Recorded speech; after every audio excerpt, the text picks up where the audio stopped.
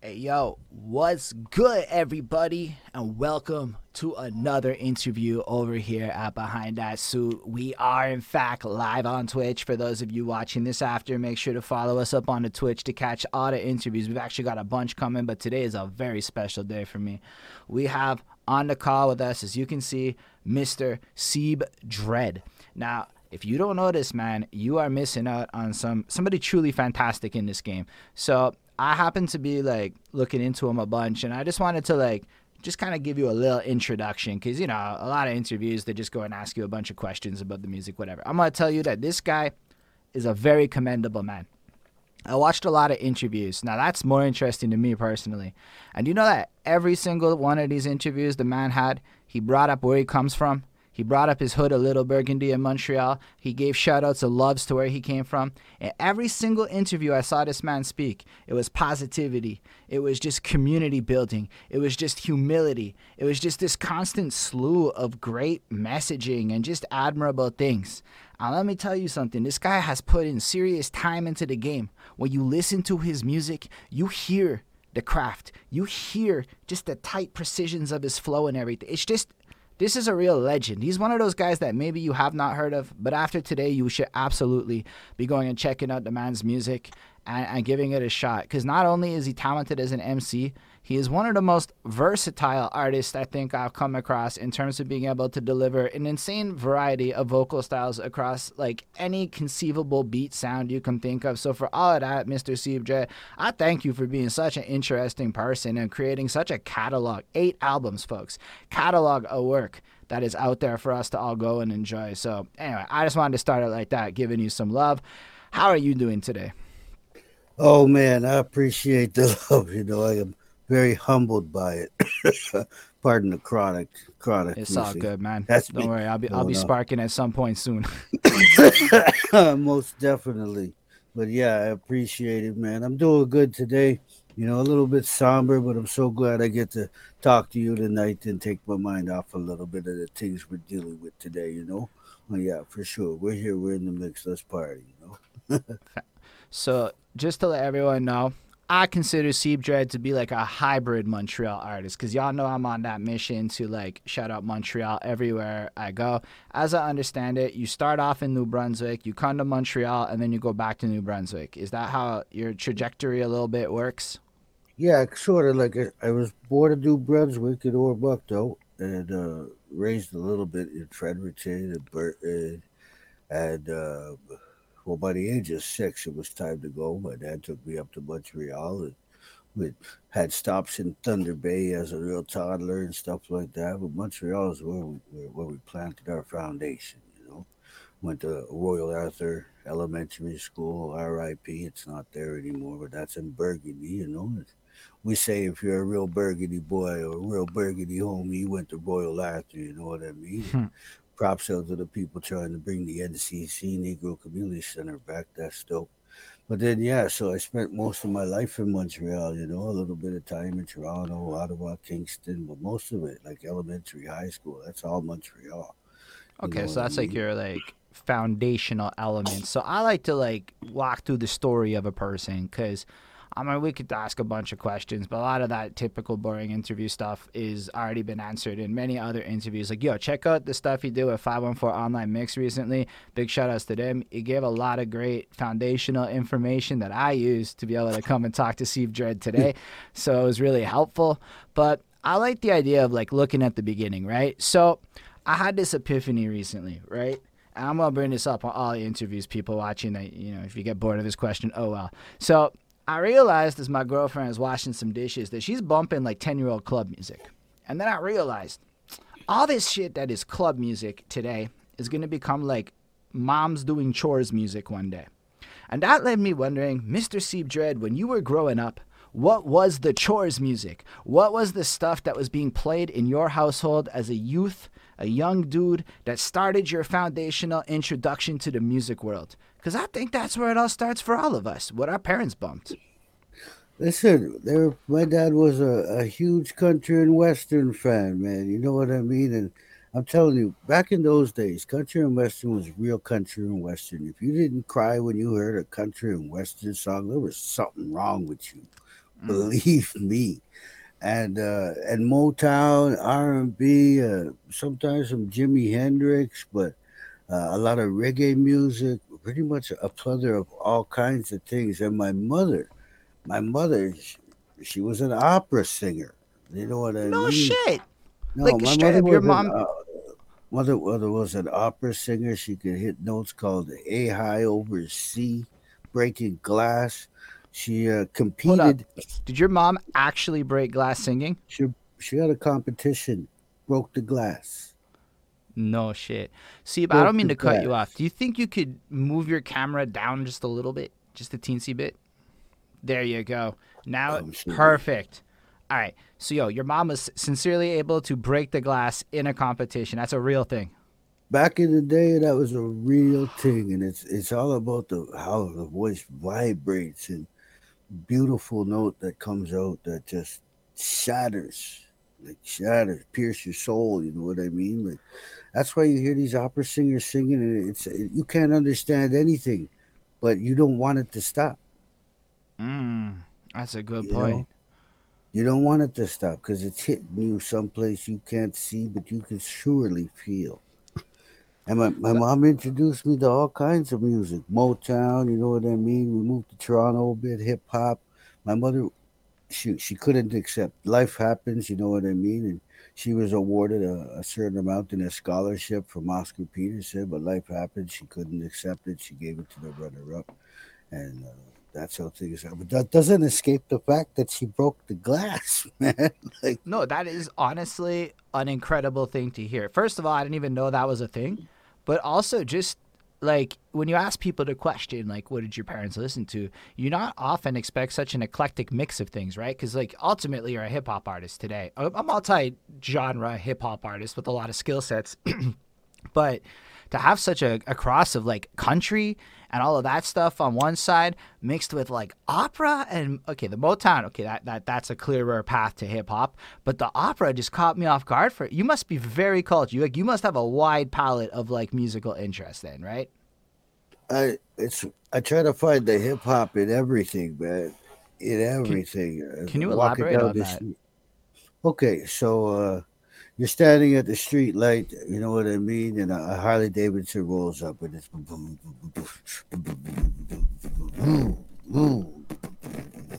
so Okay. I'm gonna find the hip hop in there. In my head, I'm fucking freestyling, right?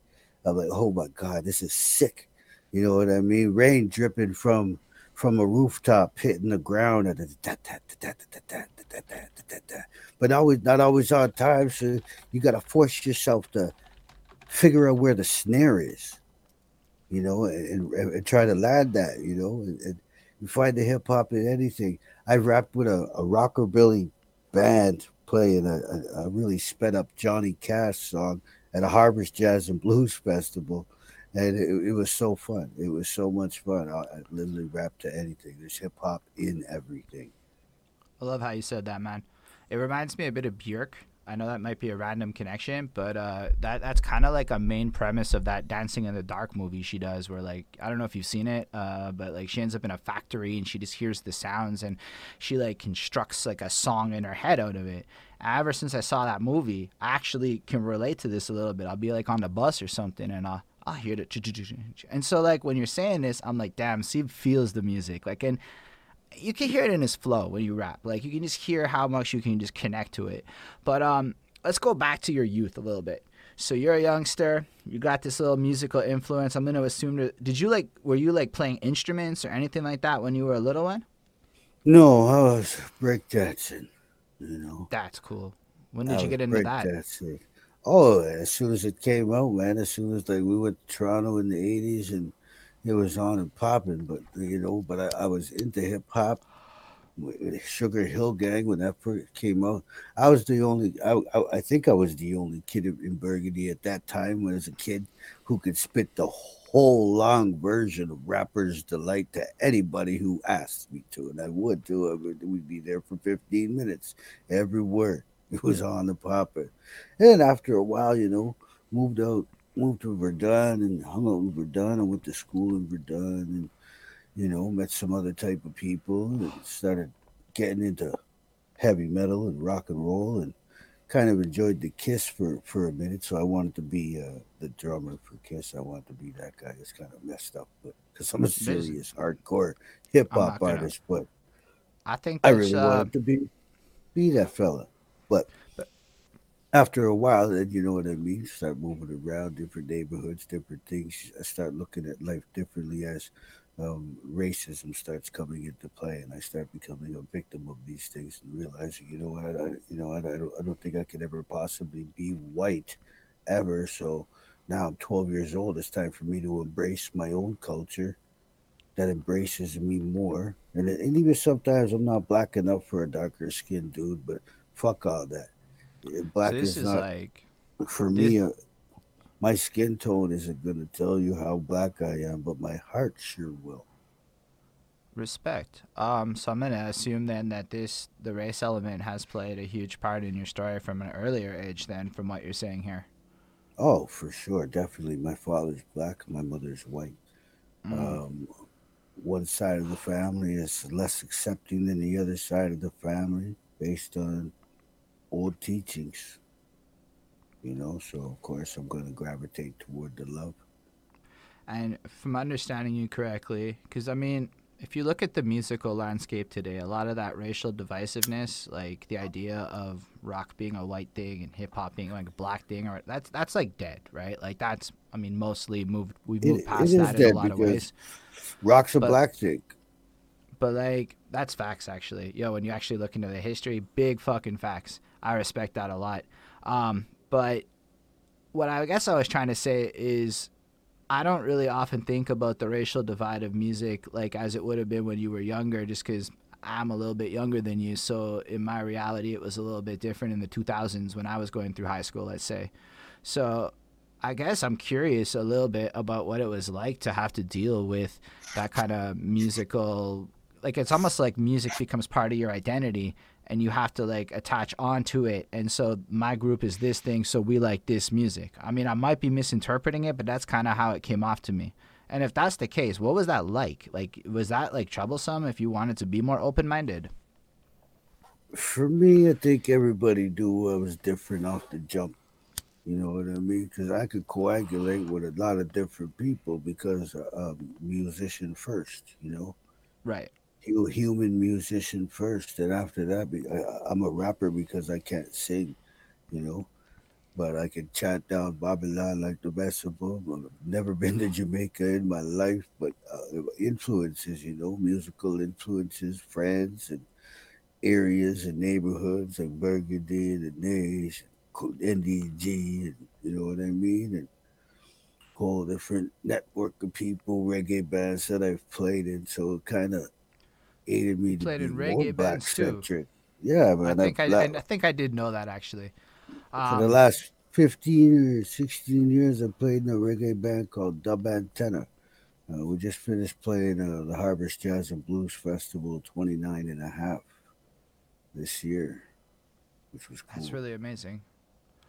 So, if I understand, then you were exposed to a lot of music, and then you kind of ended up landing on hip hop because, given the circumstances of your time, it made the most sense. And I assume being a breakdancer, and you were breakdancing. Did you like get into it competitively, like in high school or anything? Like, did you get girls Oh like that? yeah, That must have helped you get girls. we used to battle all the time. You know what I mean? But it wasn't like team battles and stuff. For my generation, a battle happened on the street. You know what I mean? With certain areas that people would hang out. We have ghetto blasters out, cardboard on the floor, and a couple of dudes doing their thing. We'll roll up and see what's up. You know what I mean? But it never got violent. You know what I mean? But we totally diss you. The disses were real. And we kept it easy. And then So this later would be on, life. like back in the day, like boom boxes and stuff. Like straight up, you would have hit like the beats playing, and you would basically almost like a rap battle, but like a b-boy battle, right? Yeah, man, a b-boy battle.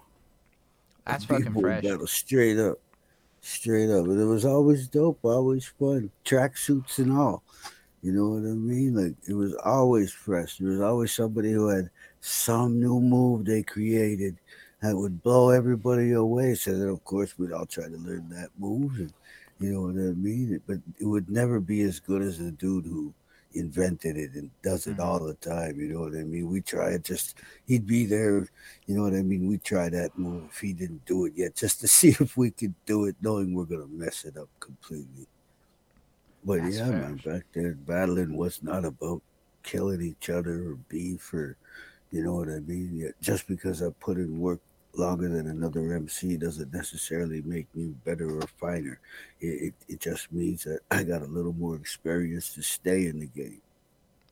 That is definitely an interesting part about you because effectively what we're hearing here is you've been in the game for I guess over 3 decades. Then I mean, not to sell out your age so much, but if that's the case, and you started in your teenage years, that's like well over 3 years, 3 decades worth of like active hip hopping. Because I consider b-boying to be as active a hip hop element as MCing or any of the other active elements, right? That is a truly commendable longevity. Like you live this. Like this is your lifestyle rather than anything else. Then Yeah, buddy. Every day it's hip hop to me. You know, that's inspired by everything I see. If it's still here, God damn it, God bless you. You made it. Let's get it. that's an amazing attitude. Um, so how did you end up transitioning from breakdancing into rhyming, and how did that come to be? Like, what was going on? Also, were you like working at the time? Were you like in high school with like a job, breakdancing? Like, what's a little bit of the teenage Seeb like? Teenage C was slightly crooked, always looking for a way to have more than what my parents could provide, and sometimes it wasn't always legal. You know, it wasn't always a law-abiding citizen like I am now. You know, but We yeah, all you know, live and grow. we all do those things that make us stronger. But life was easy, man. You know, I didn't have it too rough growing up. Sometimes we didn't have much, but we always had love. You know what I mean? And that was the most important part. And breakdancing after that, I feel like I don't know, but from breakdancing to freestyling was like a natural progression. Like it was Okay. bound to happen. You know. So then, Plus all the people I hung out with. You know. Shout out to Tari King, Nightcat King, Quam King. These are original Verdunites uh, and huge musicians. They inspired me a lot because, geez, Tari, he could freestyle like the best of them back in the day. We'd be on the bus, and that just amazed me. So after a while, I just wanted to keep going with what he gave me, you know, what God gave him. So it was just like a gift that I keep sharing now and motivating people under me to get into hip hop, but not necessarily for money. You got to do stuff because you love it. You know what I mean? Money come later. You know what I mean? I work a regular 9 to 5 job right now, but do you think that's gonna stop me from rushing record? nope. Nope, I mean, not at I'm all. a little anecdote about Seeb. The other day, he had a little hard situation happen in his life. He sends me these rhymes. I swear, the next day, the song's on fucking SoundCloud or Bandcamp. Sorry. And yo, all of his links, everybody, on the Twitch, maybe not, but for everywhere else, when you watch this after, all the links in the description. Make sure to go check out the Bandcamp. Make sure to go follow and show some love. Any of the socials, hit that like on the Facebook, all that good stuff. Um, but yeah, sorry, I got distracted for a quick second there. But yeah, I thought your ethic was incredible, and I love the fact that even in the midst of working, because I work a full time job too, right? Like I was at like work 9 to 5, and then busted out a little workout, came over here. Now we're on this interview, and then the grind just keeps on. But I agree with you. I love this. I know that by the end of this conversation, I'm gonna learn some interesting stuff, and that makes it a great night. And this guy has a lot to teach. Something that I thought was super fascinating, and I'm all over the place. It's gonna be a fucking mess of a conversation. Uh, I love but it. I love it. is that you brought up D Shade as a core element of early Montreal hip hop, and you shared that to the world. Now, for me, that's cool because I'm NDG, right? And D Shade's Yeah, NDG. man. But also, 100. I came up with this mission to like kind of document the whole history of Montreal. So to see you out there just sharing that love to the maritime folks or whoever it was. I don't remember which interview you did it on, but to whoever it was, just to show that love, to show that respect to the elders that came before you. In terms of, I don't know if you came before who, whatever, but I mean, as far as I understand it, D Shade opened for Backstreet Boys, so he's like hella king at some point in time. So the fact that Okay. you're educating people, that's respectful to me, and I just have to give you that big ups again. Let me tell you, man. Getting a microphone from D Shade was like, oh my God, man. Listen, they had freestyle sessions, open mics. I think it was started at the Voltaire, then it went to the Jungle. But man, if you weren't tight and ready, you weren't getting a mic, man. And it took me weeks and months to get them to trust me that when I was freestyling, that'd be tight. And when they did get the mic, they were mildly impressed. And I kept getting them, like, and it was beautiful, the love that they showed me. But I knew I had to put in work to get that microphone. I had to shine my craft. I had to stay away for a bit and freestyle to myself, walking around the city of Montreal with, if I ain't got a job at that moment, and that's what I'm doing, and then me trying to hone my craft. And How eventually, old were man, you it when just this was? fucking clicked. What's that? How old were you when all this was happening with the D Shades? I think I was in my late 20s. Yeah. So I'm gonna assume there's gonna be some history between the late 20s because you're a teenager freestyling and then you transition into freestyling at some point, right? When does that transition take place in your life? Like from breakdancing to freestyling and Yeah, going live or just becoming that MC that you are today. Like at some point you had to become Mr. I don't know. Actually, when did you become Sieb Dread? Is that even your first MC name, or did you have a different name before that? I've always been Sebe, Okay. ever since a kid. Like going to high school, people would refer to you as your last name, Claiborne, and you know what I mean. Hey, Claiborne, pass the ball, or Claiborne, stop being a dick, or Claiborne, you can't have my money, put it back, or something. But as we started breakdancing and playing basketball and listening to hip hop, it went from Claiborne to Seaboard. And then one day we were hanging out, banging our heads. This is after breakdancing, just chilling, listening to some hip hop. I think we were listening to NWA and smoking a big blunt. And my buddy Chewy goes, Seeb, pass the blunt, man. I'm like, what? What? What'd you say, bro? He said, pass the blunt. I'm like, no, before that. He's like, Seeb. I'm like, well, that's it. That's enough. Enough for the breakdown of the goddamn name. We're going to keep it to Seeb. If we go any farther, it's just going to be, and that'll be that. There'll be no more me. Fuck that. We'll just leave it at Seeb. Then I grew dreadlocks, and my heart became a Rasta, and that's how I feel today. I'm a Rastafarian. And I had to cut them eventually, but I said, you know what? Seeb needs a last name, and I'm calling him Dread. Seed Dread was born. I honed my craft on Barrybo Street in LaSalle with Millen Fletcher, David Barnes. Who else was there, man? There were so many cats back then, man. We used to freestyle every friggin' day in and day out. And Millen's the one who brought me to the jungle to meet the shades of culture. And I Okay. mean that's D Shades, Tactician, Orion, who's Revolution, and DJ Choice.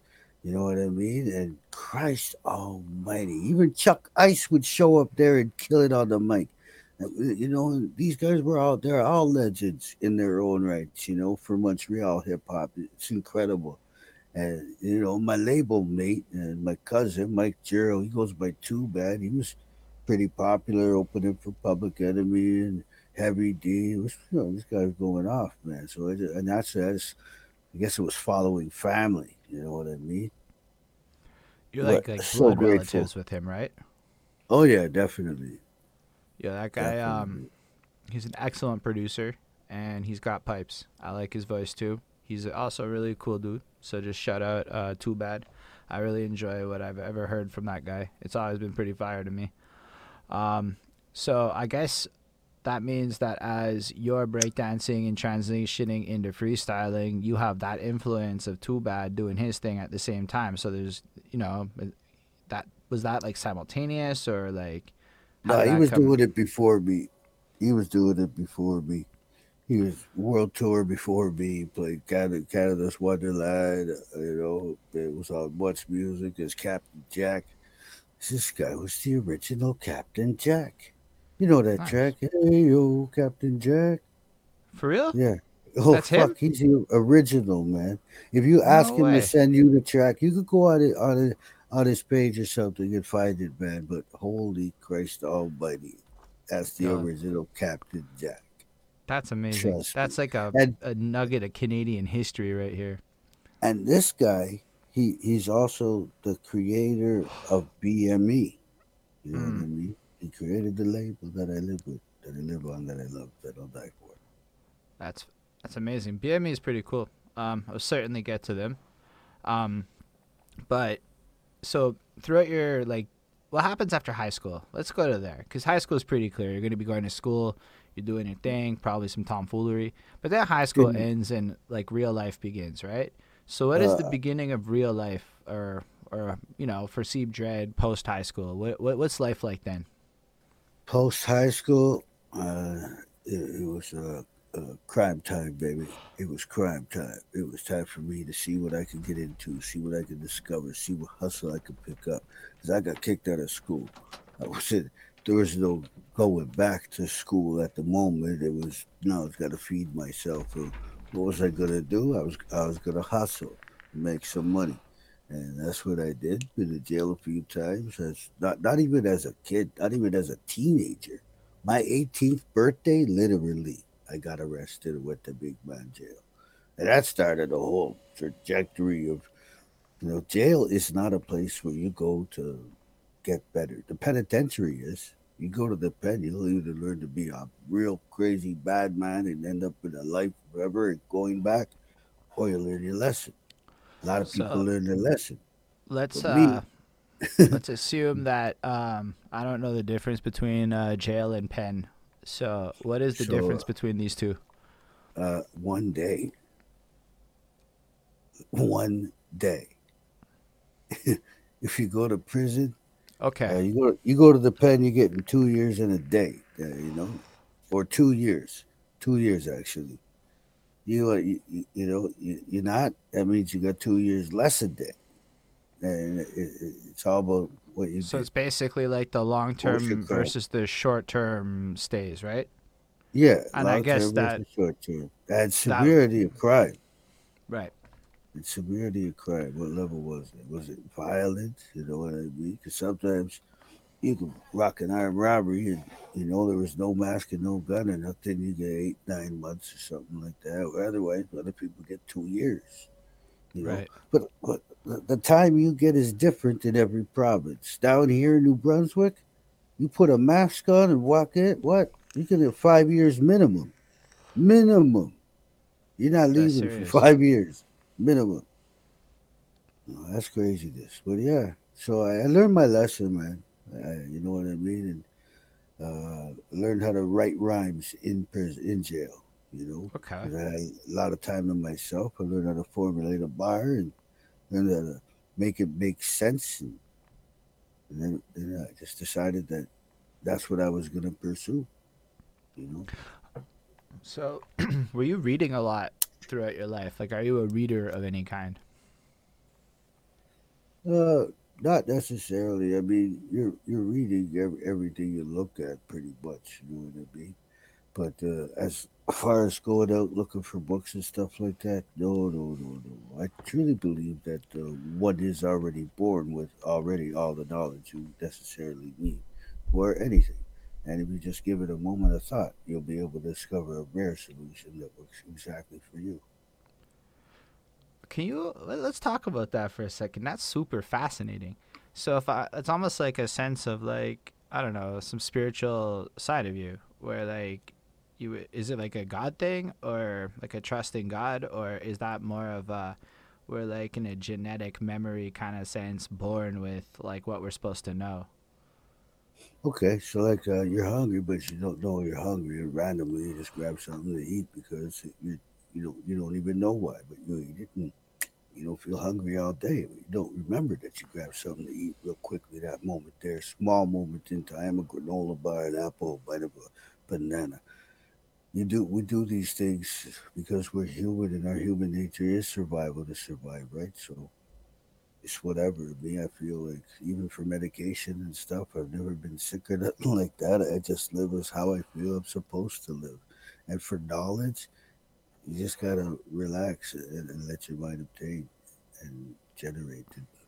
You can be on the receiving side. We have a very spiritual experience of having a little grasp of how things are working and woven in society and in our own personal life. That is definitely interesting. So what would be like stuff that would inspire you then in general, like outside of music? What are your like where would you go to have your serene place to look in yourself and come to the solutions you need? Seriously, I'd go sit with a homeless fella. Interesting. Why? I'd just talk to him and see what's going on with his life. Because my problems are so much more minute compared to this guy who's got nothing. Or this woman or child or teenager that ain't got nothing, no hope or nothing. But what? You know what? They're up every day. Every day. They're trying to survive. And they put themselves out more in front of everybody who still don't see them to get by with humility. Yeah, that's It, motivating. I feel that. I feel that so much. I actually have a song that looks at homeless people from a perspective of maybe they figured some shit out that I did not. That's how much I actually feel what you just said there. Hey, Um, we kind of hate going to work sometimes. What do you think they hate? I don't know. I guess how people feel about them. That would be what I would. I think they would dislike being judged.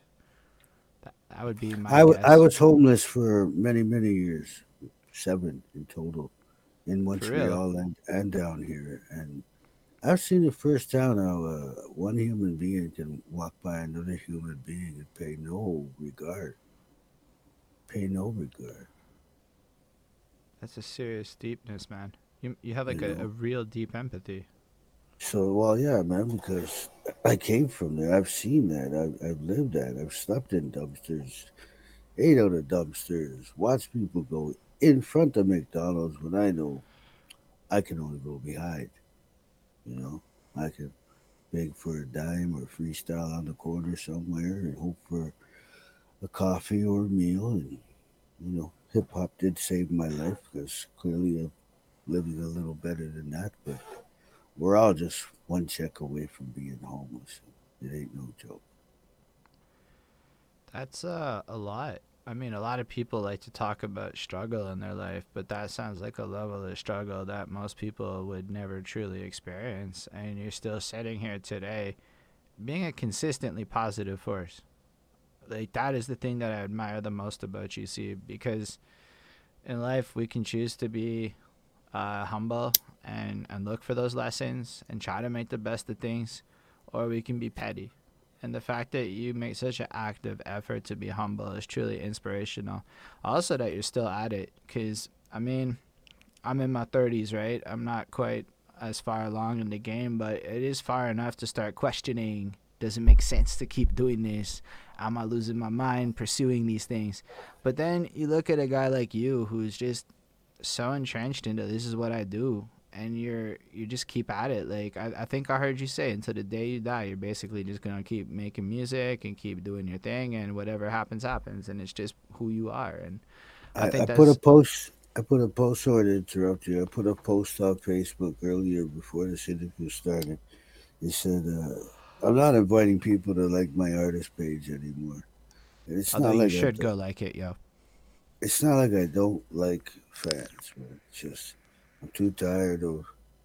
Listen, I'm just too tired. You know, I'm still gonna be dropping tracks, but I'm not chasing nobody anymore. You like my jams, cool. If you don't, cool.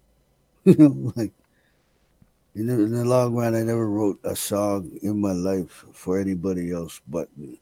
If anybody else likes it, if it hits you, I appreciate it. I'm glad God is telling me I'm doing my job. But it's just for me to help me get out of a mental state. And if you relate, I'm blessed. You know, that's it. You have a very like lyrical sense to how you express yourself. I like it. Um, on that note, are you gonna do shows?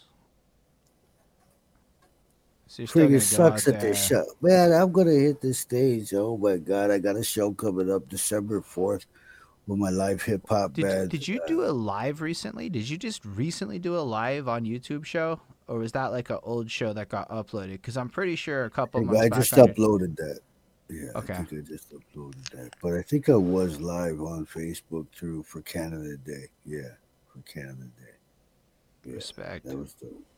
But yeah, I put that up on my YouTube page. It's Eric Claiborne. Anywhere you go. It's gonna be linked down below. Don't you worry. Everybody's gonna be able to just click and be there. So tell me about this upcoming show. How are you doing the show in COVID? I mean, I don't know about you. Montreal's locked down right now. Nobody's really performing anything. Is it gonna be like a real life show, or is it gonna be like an internet show? Oh no. Oh no. Hopefully we're gonna be able to connect it to the internet. Of course, we're gonna try, but the bar we're playing at is ingenious when it comes to keeping it live. It's called the Cap. The Capitol Complex is how I know it, but now it's called the Cap, which is just fine. It's still the same bar to me that I'll always love, because they helped save my life too. And we'll get into that here in a bit. But they're building a way, like with plexiglass and stuff like that, to let a group or a band play on stage while people are there watching behind the plexiglass because COVID. We got to protect people. Right. That's And very yeah, it's going to be dope. that's It's going innovative to be actually. safe and it's awesome. So But yo, yeah, Montreal, we're you just if doing it, trying to keep it live, you know? Hashtag keep it live. no, but that's an Yeah. amazing like tidbit. Like So if anybody, anybody wants to help out the cap, keep it live, go find the cap on Facebook, on my Facebook, or anywhere on Facebook. We call the cap in Fredericton, New Brunswick. Of course, they probably got a GoFundMe page or a fan page on Facebook. Hit them up, help us keep it live, and we'll fresh. return the favor. I'm gonna go look for that and put it down below. Whatever links you're mentioning here, I'm gonna go try and find and put below so that the people can do it. Cause yo, that sounds like a wonderful idea and something everybody can learn from. Cause that is a way to actually move forward and not have to wait a whole year to bring everything back to life again. Are you opposed to internet shows? Like, would you spit at a Heck camera? no, man. I would spit at a camera as live as I spit at a crowd. Fantastic. Yeah, we'll book you. We'll get you. We're gonna set up a Zoom call show in the future at some point. We'll get you to come rap for the people. I know you. I'm I know in. you freestyle on all these interviews. If you at any time you feel like you got to bust a rhyme, you're always welcome to. Um, but man, I'm still like kind of humbled about the whole part where you were homeless for. Was it like 7 consecutive years, or was it like on and off? Consecutive. And this is how old were you? I don't know. I got to New Brunswick when I was 2002, so that'd be 30. Yeah, I'm 48 now, so from 23, 24, 25, 2007, maybe a little, yeah, something like that. You know, a while. Fair enough. I know it's probably not the most pleasant set of memories and whatnot, but to me, it just adds depth to your character, right? Because it shows that you can have something happen, and that's not like that's my age, right? Like that's like if some shit happened and my life fell apart today. It could. Nobody knows. Like you said, you're always one paycheck away from bad shit going down, and that's facts. Like, yo, if you actually look at the number of Canadians who have had to deal with loans and shit, yo, it's facts what you're saying. Um, but the fact that you bounce back is really what's incredible. What ended up getting you out of that environment? Like how did Okay, so well, like because I believe I, that that's definitely for a me, more positive part. I always knew for me in my heart that God wanted me to rap. So I always knew there was a mission. I was homeless. It was something I had to endure. I had to go through some obstacles in my life to get to where I am today. It's not much farther from the street, but I'm comfortable. You know what I mean? I feel more blessed than I was then. because I was obedient to what God was putting me through. So when I got to New Brunswick, it was October 29th. I had gotten to New Brunswick September 29th. I went to Elm Hill, New Brunswick, where my family was. And that's one of Canada's first black settlements, by the way, established in 1806.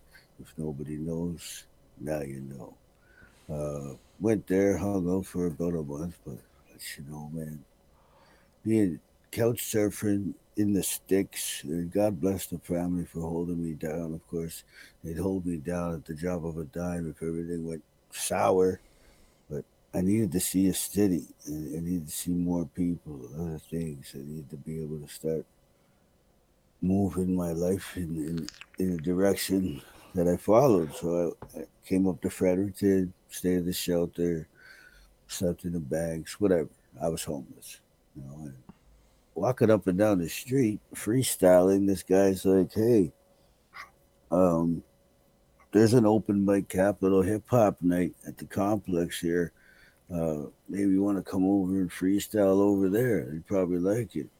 I was like, yeah, well, the thing is, I got a bed at the shelter. If I leave it, I lose it. And they close at 11. You got to be in by 11. He said, well, I'll give you a place to sleep. I said, well, that settled it. That's where I was headed. So about 10 o'clock, I leave the shelter and I'm like, I explain the situation. I'm like, I got to rap. I haven't rapped. I need a microphone.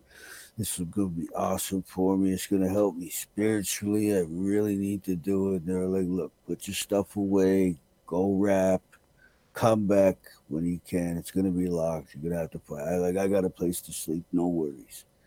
So after the Capitol complex, I go. And I get there. There's nobody in there except for the bartender, Ferg. And I'm like, hmm, is this is this open mic hip hop night at the Capitol? He's like, yeah, we believe so. He's like, I'm like, okay. And I just sat down and waited and waited and waited. And finally the DJ came in, Urban Scout. He came in, he set up, he started playing beats.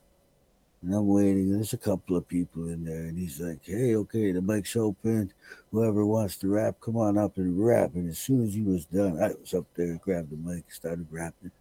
And eventually, a week later, when I grabbed the mic, I was like, "Hey, what's up, y'all? I want y'all to know that tonight I'm from Montreal, and I just gave my bed up at the shelter to rap here. So let's get into it." Beats are played. I start killing it. It was fun. The next week, like the DJ comes up to me, he's like, "Listen, man, you can sleep on my couch after the show if you help me tear down." I'm like, "Hell yeah, let's get it!" And it was perfect, man. And I did a bunch of shows with him, and then Hip Hop Night at the Capitol kept going. It was great. I went to jail for a minute down here for trying to be a nice guy. I got out. They were still going, so I jumped right back in the mix and DJ STB, and he was here, and oh my God, it's just craziness, man. Hip Hop Night at the Capitol saved my life straight up, more than once, and kept it going. That's really amazing. So let's jump back to your 20s, right? So Okay. what's going on in your 20s? Because we have an idea of how your 30s are going at that point, but I feel like we went from high school and we kind of skipped your 20s a little bit.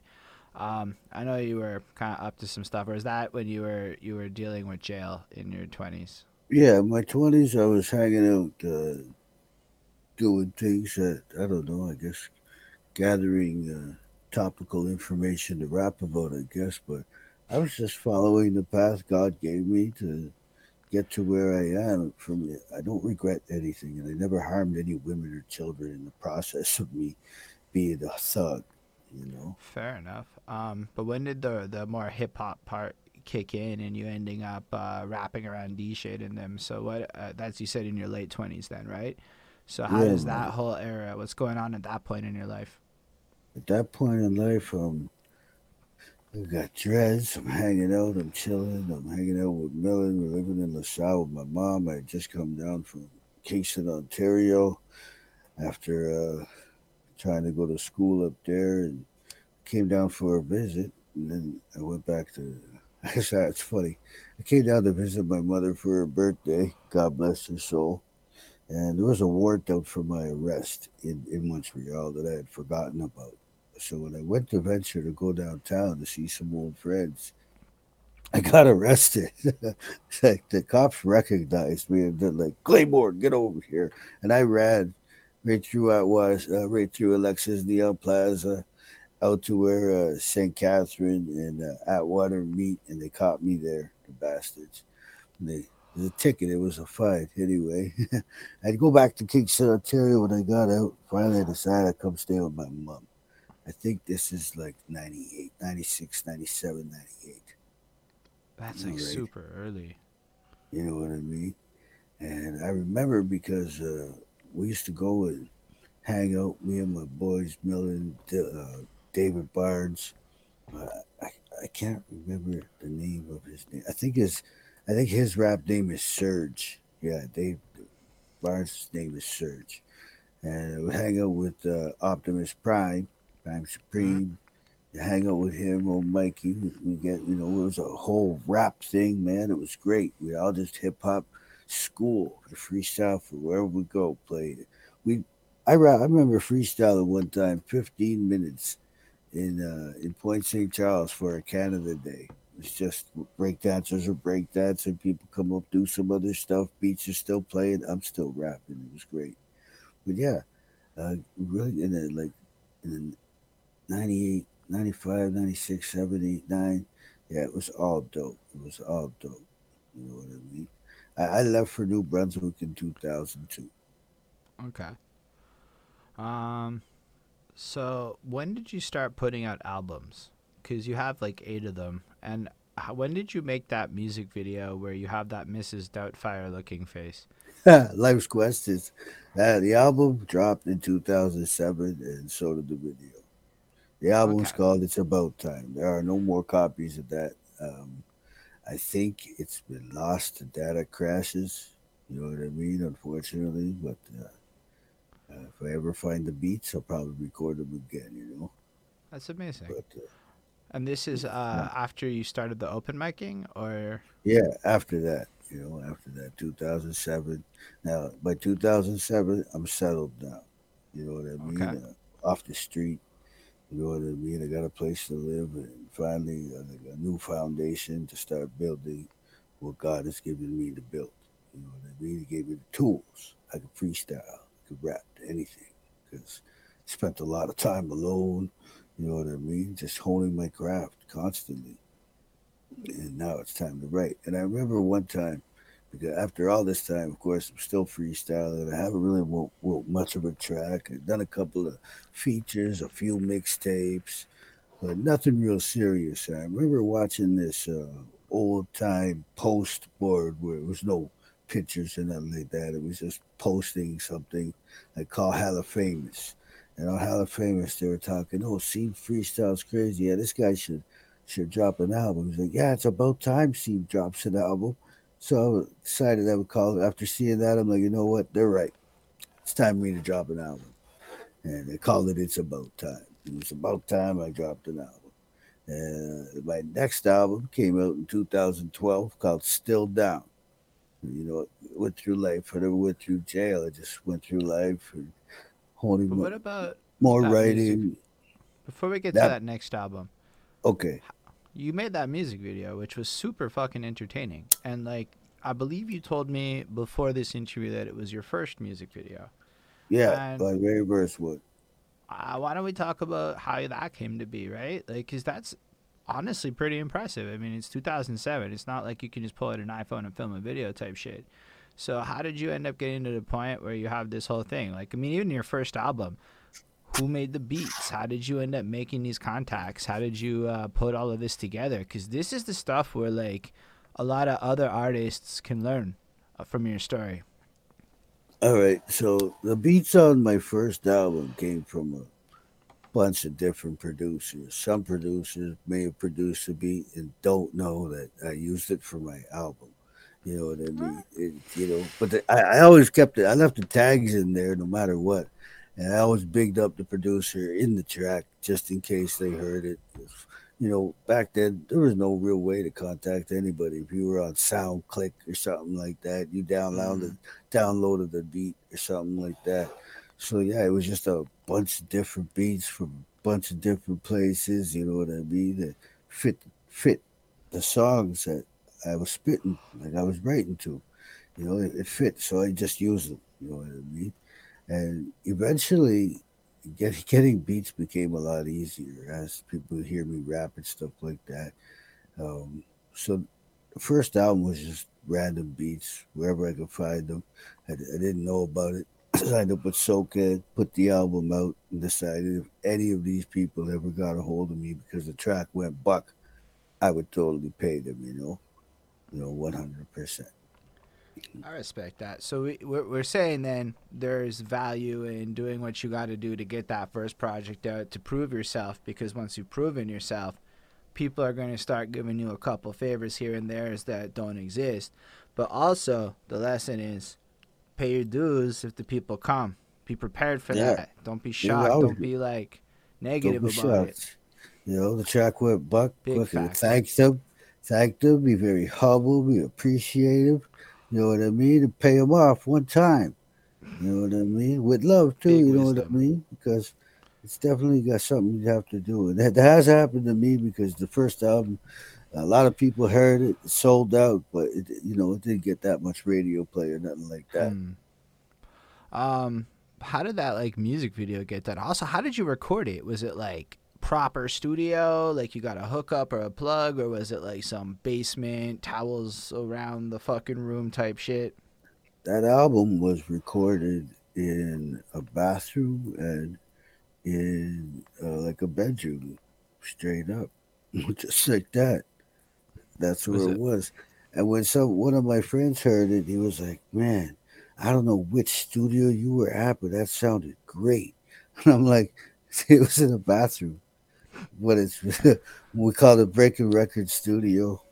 You know. like the same breaking records that held No, that no, con? no, no, no, no, no, no. We couldn't. Sorry, Okay, my bad, my bad. We're gonna break and enter. B&E Entertainment. B&E, okay, like fair break enough. and enter. It was Right, cool. right. Just My because bad for the no for the worries. mistake. Anyway, Breaking Records is dope. They have contests. Hmm. They do interviews just like this. They're a little Hmm. more talking to lots of I was people just with more about to say that. frequency. So yo, big ups to them. They're fucking fire. They gave out $500 and they are like friends with Classified. So I don't know. They're fucking like pretty like. I go, damn, they are totally ahead of me in the game I am in. Big respect. I aspire to be more like them in the future. But big facts, those guys interviewed Seep here back in the day. I caught that interview. It's up on this Maritime Hip Hop podcast. You can find season 2, episode whatever. And it's like, you learn that Seep here has opened for Tech Nine. That's something that we learned. And there was no debit machine or something, but he still sold all of his albums, and he was super excited about that.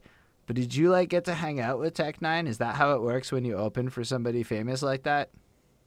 So, no, I didn't get to hang out with Tech Nine. Not at Fair all. enough. Well, I got Did paid you? $600.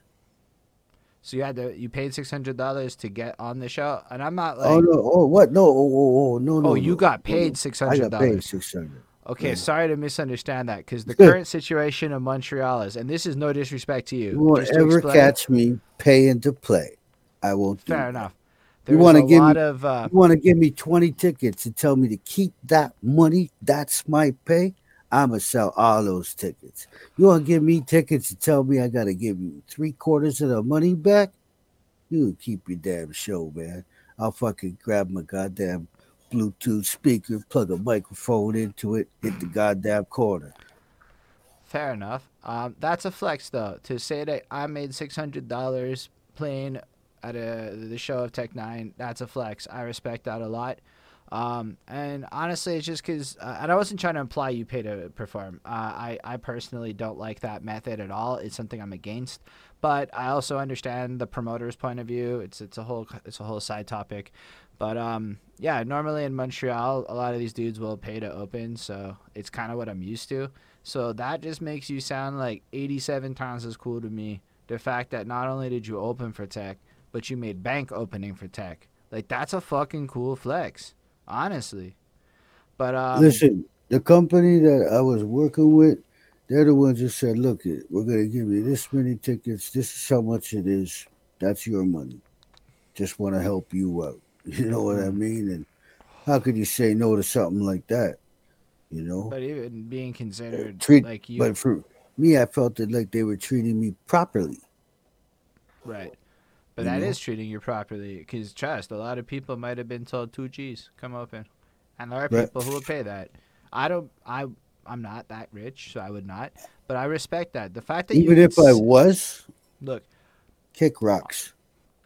I'm gonna be real. I think if somebody gave me 20 tickets and I tried to hustle that shit, I'd sell 5 if I'm lucky. So big fucking respect that you could do that, dude. I as a guy who's also on the grind and shit, recognize when a dude has the ability.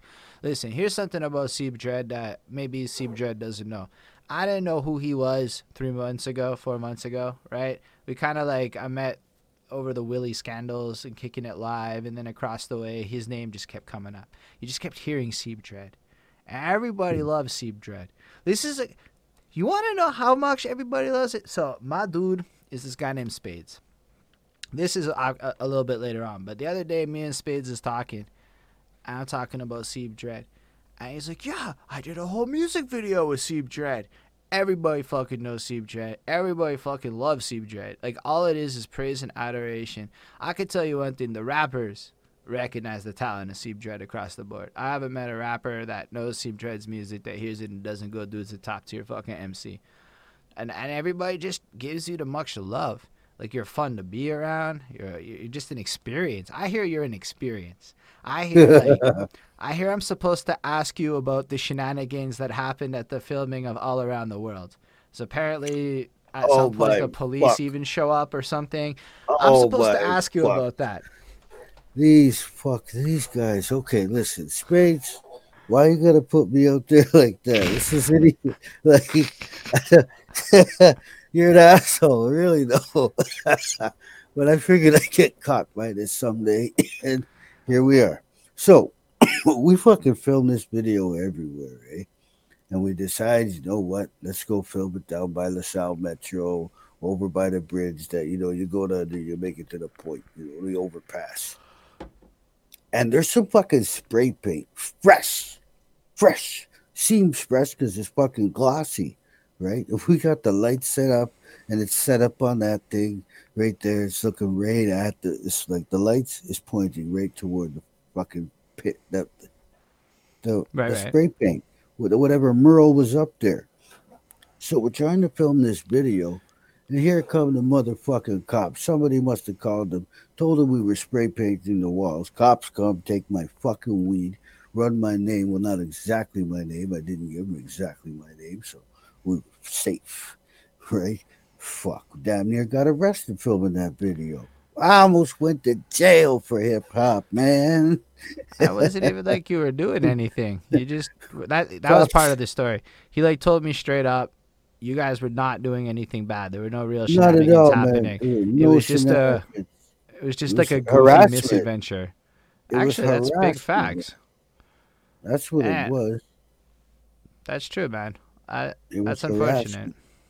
People were, I only look at it like that now, but back then I was like, holy fuck, we almost got busted. You know what I mean? Hey, Hmm. no, one of our dudes did get arrested. As a matter of fact, Okay. yeah, man, that was crazy. The cameraman, the dude who was holding the camera for us, he got arrested. Yeah, that's true. That's Fair true. enough. Shout out to Um, Hellbound Bishop. Respect. I know that dude as well. He was in the background at the. He wasn't on camera, but he was there when I filmed my very first music video with Mr. Sky Beats, with the spades and this little. Yeah, yeah. Because We recorded that track in Sky Beat Studio there, right in Verdun there. Right. so at Never this go through time in the life, alleyway. so what's crazy is at this time in life, I'm actively hanging out with Spades, right? Like we live up the street and shit, not like whatever, close enough up the street. He's like my dude. Like we were like all here on this, here on that, back in those days. So that's like to me really like cool. That like in a sense, for all I know, like an hour after you left his place or whatever, I was there. You know, like that's a reality Yeah. that could have happened. And the universe just kind of feels cool when it's connected in that kind of way. But thanks for sharing that, man, because it does show kind of like the wild shit that can go on. And you are actually correct. The kind of harassment, like it's unnecessary to go at people and make the kind of assumptions. It's not even just the cops, but the supposition from a public that because there's some people there with cameras and shit, that there's some tomfoolery happening when you guys are just Two filming a black guys, video. a white guy, and a camera. And Okay. that, And some lights. So we're spray painting now? it, Okay. I No mean, yeah, problem. And they took it's, my weed. That was the most upsetting part ever. Ever. I unfortunately, wouldn't it have wasn't cared. legal yet. I wouldn't even have cared if I got arrested for it. They took it and left me alone. Yeah, They took that my weed and left me alone. Why didn't they take me with my Mary Jane, man? I wanted to follow my weed. I know they smoked it. I'm pissed. They I smoked my believe that fucking was weed. They probably 2014. did. I told him, I said, "Oh man, that's some New Brunswick weed, man. That's some appy right there, man. That's some really good weed. Why are you gonna take that from me?" He's like, "It's not legal right now. Whatever. I got Take the it." "it's not Uh, legal right now" speech one time when I was peeing in public, Spades and is then like, "Leave it alone, man. Leave it alone. They're letting you go." man, that's rough, dude.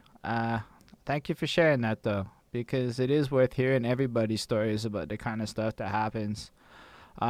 But yeah, we could go back to that music video. How did you end up getting that music video put together? Was that anything fancy, or was that like again just kind of like the album? You know, you just put it together with what you had because it looked like some real effort went into making the editing at least look real cool. Enter videographer Brandon Middleholtz. Brendan Middleholtz. This guy's an awesome individual. Real cool. I met him.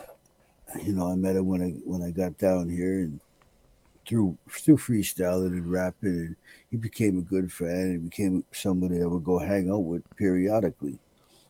One day he said, "Yo, you want to shoot a video? Let's shoot a video." So we did, man. He rolled up. He's like, "Let's let's shoot some scenes where you want to shoot them." So I got to pick all the scenes of where we were, and him and my late wife at the time was like, "You should dress up as an old ass lady."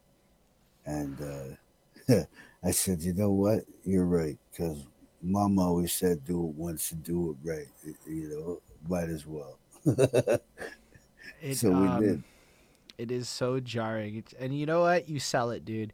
It is honestly like watching Robin Williams in a sense, in the terms of the smile you have, the charm. I liked it. There was even like a story element at the beginning of the video where somebody dies, and it's like, I think, or it's implied, but like that was really Yeah, creative. And I just wanted to say, really cool effort, and that's like a great introduction. And this is again just for people. This isn't like a guy who's 19, right? We're talking about a dude who's already been through hell, gone through some of the worst shit that I think a lot of people would ever really consider going through. I believe you're in your like late, mid to late 30s at this point, yeah, for sure. and then you become a rapper. Are you fucking kidding? That's not supposed to happen, Sieb. Do you know? That's not the story. But as you said earlier, you're different, and you made that your story. Yo, that's a movie, dude. You're like a fucking movie. You're the exact kind of shit somebody should write a book about. I swear, I read books about people that are basically you. And that is so inspiring to talk to as a person. Even if, like, whatever else, that's inspiring for me trying to, like, move on in life as I'm dealing with getting older instead. So just to see you start so late, like, you don't even understand how deep, in terms of my personal anxieties, that gives me hope. And so thank you again for that, dude. That's amazing. Wow, Um, God bless you, buddy. God bless you for sure. but let's say, so you put out that first album, you basically sell it all out in a way that's not trackable. Then the album is lost to time because of something or another, and moving on, you get to the next album, right? Yeah, it's still done. It's 2012. I had been writing and compiling these tracks from producers I've gained friendships with over time, and on this album now, some of the beats I produced myself, like a bunch of them. You, I did Yeah, not know you produced. I made those a bunch of those beats on that album, and I think I made a couple on the Claiborne Chronicles too. But we'll get to that. So it's 2012. I'm now ready. My current wife Jessica, she's with me. She's hanging in. She came in, and at a time when I was broken, literally, I had lost somebody who was close to me, and I met Jessica. She was, I started as a friend just to comfort me, and over time, I realized that it should be me and her together. So here we are, 9 years later, still kicking it. You know what I mean? And it's a It's beautiful amazing. thing. So I'm there, sitting in my living room, and I'm like, I really, the album is done. I've compiled all the tracks that I need, and I had compiled way more tracks than you could have necessary for one album, right? But I had to take the ones that I had permission to use, aside from a mixtape. I could use them to make profit, and that was not hard to do at all. So I'm on the internet, and I'm literally on the internet stealing Wi-Fi from my neighbors upstairs, and literally posting around trying to get this album out. And here comes Mike Giro. He said, "Hey, cuz man, I can help you, buddy. Remember we used to rap back in the day together. We can still let's kick it. Put your album on iTunes and Amazon. It'll go to all the stores. You know what I mean? Let's kick it." And I'm like, I thought about it for about 4.2 seconds. I said, "Yeah, let's kick it." And we've been kicking it ever since. And we uploaded that album. It played on Hot 97, like literally days after it went to iTunes. Yeah, a song called "Bigger Than Life" played everywhere on all kinds of podcasts, and it was great. It was great, and the $40 SoCan check was even better. Dude, that's like really incredible. And so I guess that album must have really motivated you. I mean, to get a check Oh, for music like that, that must have been after like after that, you know what I mean. And I haven't even played many shows. Hey, sweetheart, I'm still on the interview, love, but could you bring me my coffee? it's all right, man. Come on, come Also, on, you gotta have. we are live, but at any time, if you want to take a 5 minute break or something, and just if ever, just let me know. There will be none of that. Okay, there's none of that. You're here looking into my life. You know Fantastic. what I'm saying? Ain't trying to hide nothing. You know what I Ah, man, mean? like if you had to go pee or something, I'm just saying you have that Well, option. if I go pee, I'm definitely not going to bring you with me. I don't want to scare anybody. Don't you Let's worry, just keep that's all this right. PG as much as possible. Anyway, But back into the mix. So released the album, had lots of fun, and yes, it was great getting a check from SoCan. Like wow, wow, I'm getting appreciated for my music. Now I think I should get paid to play. Oh man, why not? Why not get paid to do something you love? Oh shit, how come do something you love making your job? Oh man, is it still a job? Or is it just something you love and you happen to take payment for it? I mean that's a big question. That depends on you, I think. I Or how mean, much? You have to put a value on what you love.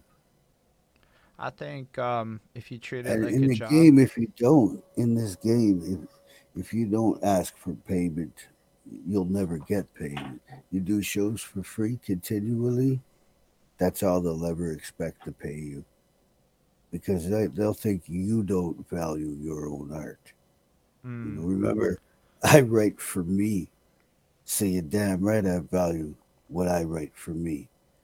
So then, if that means I wrote for you too, I want to get paid because I value my art.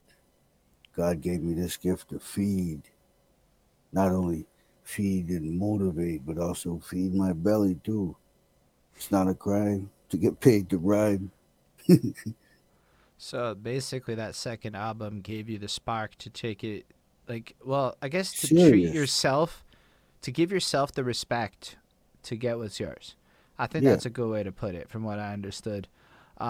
So in 2012, you dropped the second album. You get the validation that this is now your path, and you're gonna pursue this. And then I guess you just keep putting out projects. What comes Yeah, next? yeah. Next thing you know, 2014 shows up and I dropped two albums. The Claymore Chronicles and I believe THC. Yeah, So so it's two and I three. have not heard THC. I did hear about half of the Claiborne Chronic L's, and that title was super interesting because I thought it was a. If I'm not wrong, it's a pun.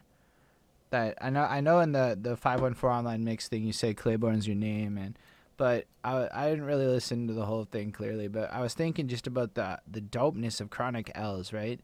The fact that that's gonna have you chain smoking joints, but why? Because there's a constant stream of losses, but it's also chronicles, so you're documenting your story. And I'm like, did Mans give his fucking album title? And then it's all Claiborne, so that's your like fucking history. And I'm like, did Mans really give his album title a triple fucking entendre that slams out like the desired content in like that's top tier, dude. I respect the shit out of that title. It's really fucking it's amazing. Well, when I was thinking about it, I was like, well, what's going to be the name of album three here? I'm like, shit, I got Still Down. I said, but I did It's About Time. I got Still Down. And that's, I now want to move away from the time thing. You know what I mean? Like that, I guess, category of like the way an album would file or names would follow. Like if I had a trilogy, like It's About Time. Okay, it's now time, and here we are one more time.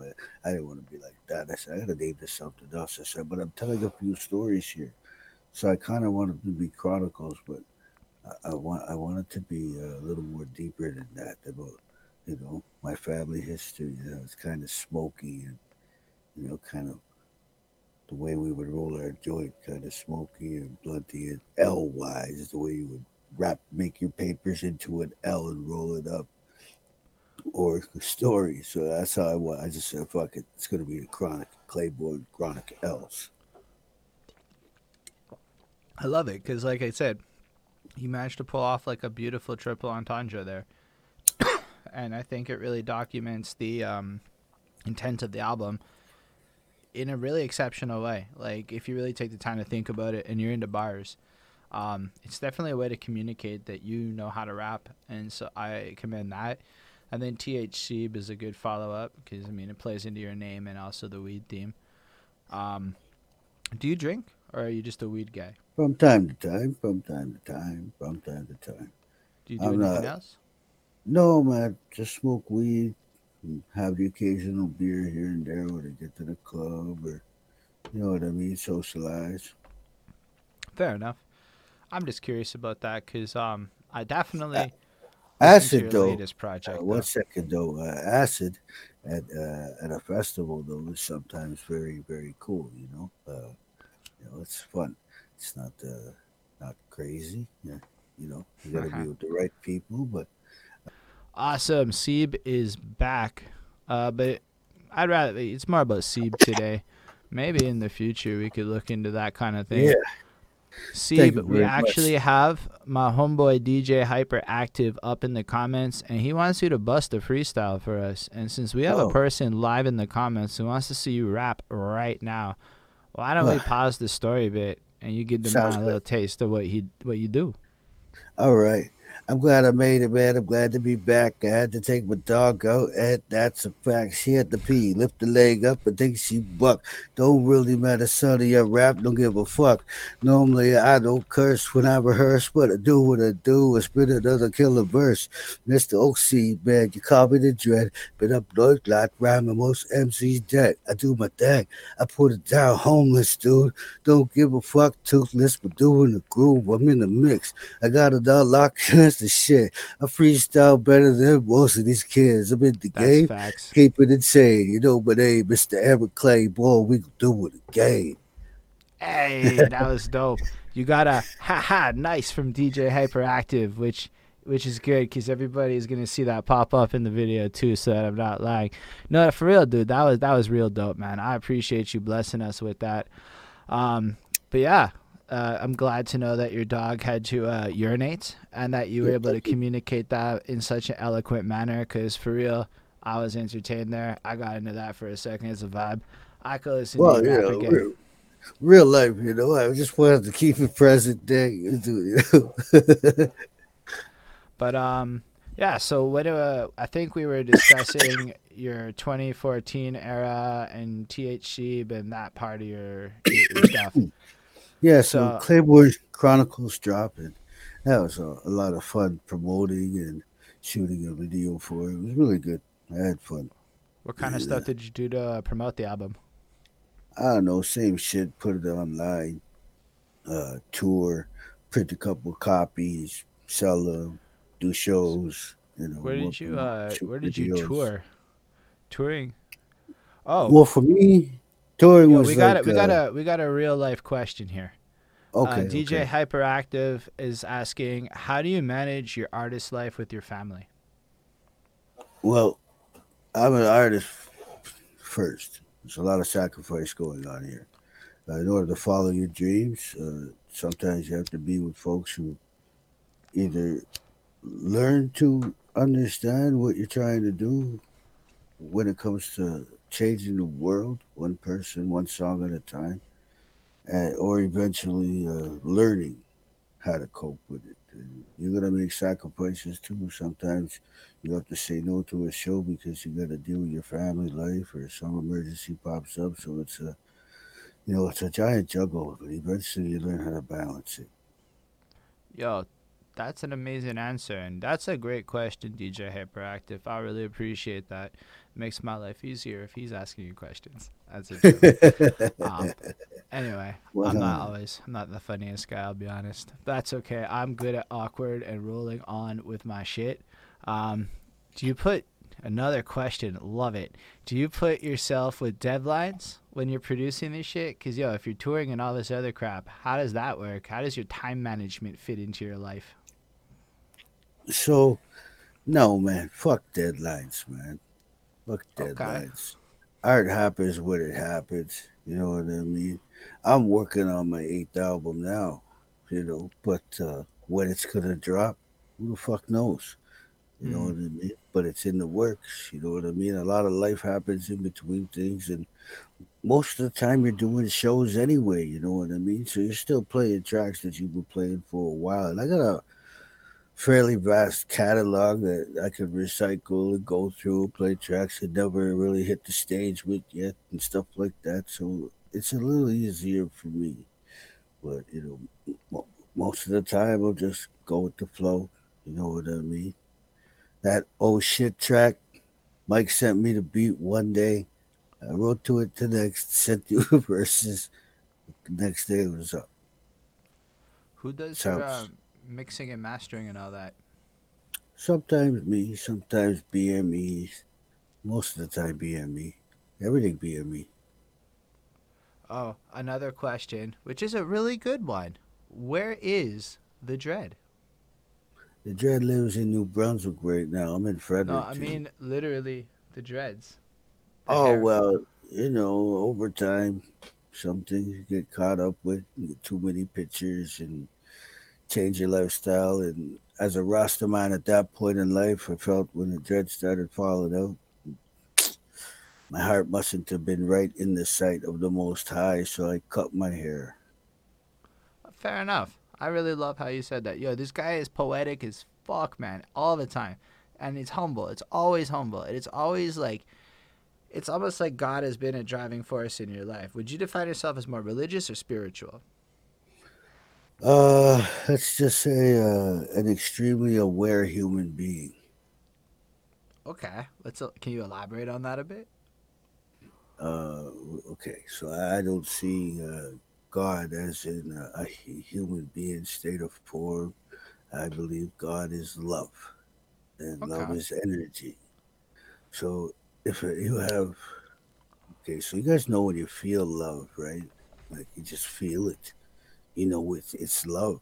And I can describe this love to you. So if you have a dog, right, and you've been away from your dog for 2 weeks, and you come home, you know that dog missed you too.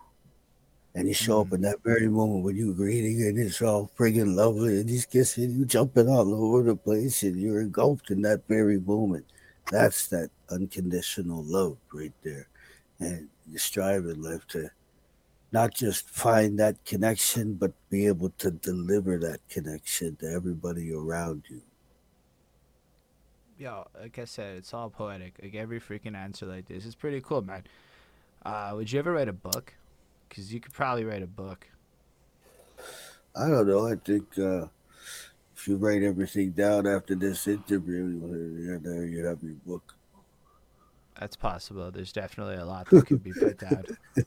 But it would be better to have your voice do it and be the one doing it. Would that be something you would? Let's say somebody worked with you. Somebody wrote your biography. Would you work? Would you be open to like working with somebody and writing the official Seb Dread biography? Oh yeah, oh yeah. And I guess the last words at the end of the book would be to be continued. Fucking love it.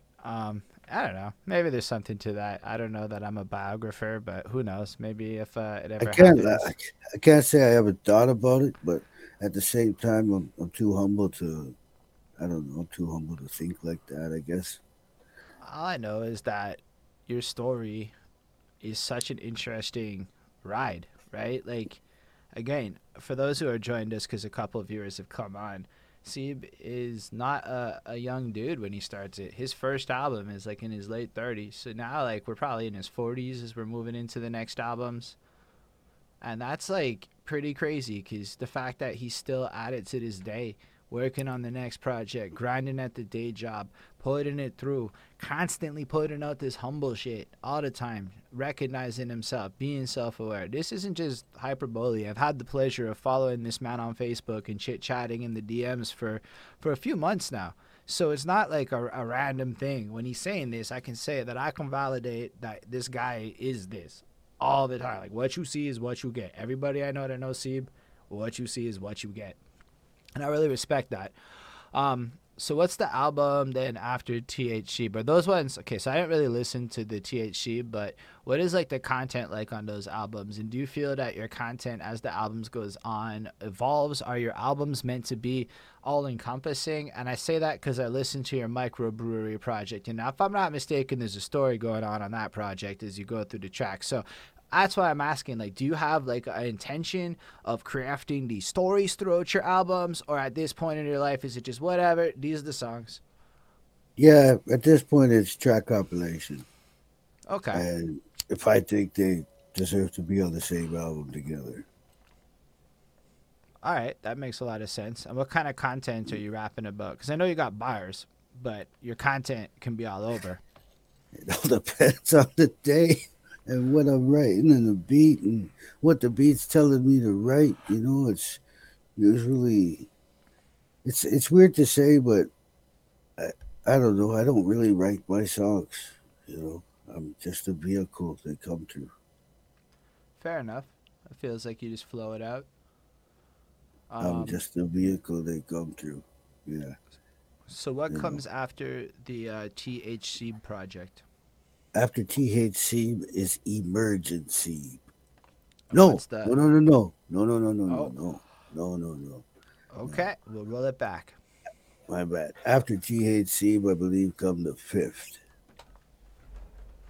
Yeah. And what is the is there any like evolution between these albums, or is it basically y'all is just rolling through, you're doing the same kind of thing, you're just dropping the videos, you're putting out the tracks, you're just moving on to the next one, you're touring? Is it just kind of like a rinse repeat thing, or is like, as time goes on you find it stacking, it's building onto something? Well, now I kind of jumped off the naming my albums like marijuana centered sort of thing, and I said, shit, man, this is my fifth album. What am I gonna fucking name it? Like, what am I gonna Mm. name it? And other people were saying, name it this, name it that, and name it this. And I said, you know what? It's my fifth album. Calling it the fifth.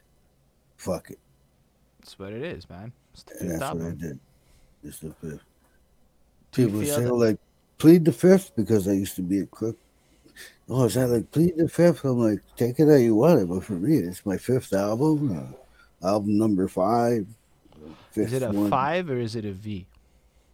It's 5, TH, the fifth album. Okay, I like that. Do you feel that like, cause you have your 5 projects? Do you feel like there's like a main sound that you work around in an album, or I try to keep it mostly positive. I don't mean like your content. I mean like the beats, or is Oh, it? try to stay boom bap as possible. I keep it 90 centered. Sometimes a trap beat will make me feel away, like pour some liquor out or lighters up. But yeah, I usually just try to keep it Motowny and groovy and head noddy and real. Like, yeah. Yeah. That's fair enough. You definitely feel that in your flow. I respect the fact that you're real tight with it. What I mean by tight is you so deep in the pocket that like every bar just fucking lines up properly. You chop your bar into the part where like you have your build up, or you have the part where the rhymes kind of collide, and you just dance with it. Like there's a finesse to how you do it. You get like theatrics in your voice. Do you have a theater background at all? I believe I heard that you've done some TV stuff and some acting and some other shit. Is this happening at the same time as all this music stuff, or is this more recent? Yeah. Yeah. This was happening at the same time, like writing tracks, recording tracks, going to a rehearsal for a Christmas at the Playhouse here in Fredericton Play because I was writing raps for these parts in the play, like for Christmas raps, literally writing Christmas raps Okay, can you for. spit some Christmas bars like right now? It's almost Oh yeah, Christmas time. 100, 100. All right, 3 shepherds and an angel. Check the signs and follow the brightest star light in the skies to where you find a manger and quite a surprise. The Blessed Mary give birth to the Lord Jesus Christ. The time is the right time to feel glee. I remember Mama getting me a Christmas tree. It's the only thing I ever really wanted to see to get the love my mother had, and she gave it to me. I placed the stockings on the fireplace to raise the milk of cookies. Gotta go to bed. It's at to catch me playing hook. It goes my eyes real tight. Hope a border comes soon. Then boom, it's Christmas. The Santa's gone too. It's Joey celebrating, and I hope that you could hear because you gotta get down with this Yuletide spirit. Yeah. Like straight up, a few years back, I went on this quest to try to find good Christmas rap songs. Like just what you just did. I couldn't find it, man. I couldn't find those tracks anywhere. That was the All right. best Christmas raps I've ever heard in my life. Like to a point where I would bump that at Christmas legit. And I don't All even like right. Christmas Tell music. you what. I'll tell you what. So if you want to hear the rest of that song, find it Yeah? on my sound. Find it on my SoundCloud. It's called "Christmas in the Hood." I will definitely check that out on your SoundCloud, dude. I am excited for that. I'm gonna play that at Christmas because honestly, it is tough to find a Christmas hip hop track that is my girlfriend will approve at Christmas time. That is in the spirit of Christmas in her mind. That's fire, dude. I So really appreciated you blessing me with that. I'll even spit the hook for you. It goes, put your hands up for the sleigh ride. Jingle bells in the daytime. Get your smile on. Joy and cheer. Merry Christmas and Happy New Year. And you guys could hear it in the way he delivered that, right? You could almost, if you're like picturing it on like the rhythm, everything is lined up nice there. Like he doesn't, there's no metronome playing. He just did it, like just fucking spit it, and it was all tight. It was perfect. It was like ready to go. Do you memorize all your songs? Like, do you know all your tracks by heart? I sure try to, buddy. If I write it, I should be able to remember it, right? Mm, Especially since like I write it and then I record it. So that I'm literally spitting off the paper, but I have to do that like 100 times to get it right. You know what I I can mean? relate to So that. repetition and repetition and repetition, and eventually you'll find yourself not looking at the paper anymore, and then it's just this fucking track back to back, front to back, whatever. You know You what? know, I have to say, as a person who muscle is, memory works too. what do you mean? Muscle memory. So it's like you got a bunch of tracks, but there's one track that you used to play, but you don't play no more, Mm, and you think you may have forgot the fucking song until the mm, beat comes on. And once the right. beat comes on, then the song shows up. Muscle memory. I totally appreciate and relate to what you're saying, and I've gone through that myself. But I really like what you said there because something I've struggled with is all these people who go on about one taking and I busted the whole track out one off, and like they're like I'm like how like for me, I'll spend like 4 hours sometimes on one verse, just over and over and over, and I just trying out all the ways I can spit it and trying it until it sounds right. And I to could hear write a song in 15 minutes. It's going to take me 3 or 4 hours to record it. But even hearing you say that, just hearing you say that makes me feel like better as a MC because like end of the day, everyone brags about how fast they can walk into the studio and bang out 5 tracks, and I'm just like I can't do that, man. I have to do what you're doing and In practice and that practice case, and practice. when I recorded It's About Time, I had to spit every track from memory because I had lost all the raps, but I remembered them. I remember every song. So I just went into the studio and was like, "Yo, let's get it back to back, back to back, back to back." These guys were like, "How the fuck does he know remember everything without any paper?" Just because I Mm. wrote it and I'd been rapping it without the beats forever and ever and ever and ever and ever. And these were like emergency songs that had to come out now, and now's the time we're recording it, so the muscle's great. We're gonna work. Fuck it. Do you But that practice? Do you like practice every day? no, but I only listen to my music. That is interesting. So you don't listen to anybody but Steve Dread. Well, sometimes I listen to B&Me and I listen to whatever you're gonna drop and whatever Yeah, I respect listen that. to homeboys and friends and listen to their music and stuff like that. But on the real, mostly I got me and my speakers, and Well, I'm not that's trying to super. be influenced by any of the negative energies.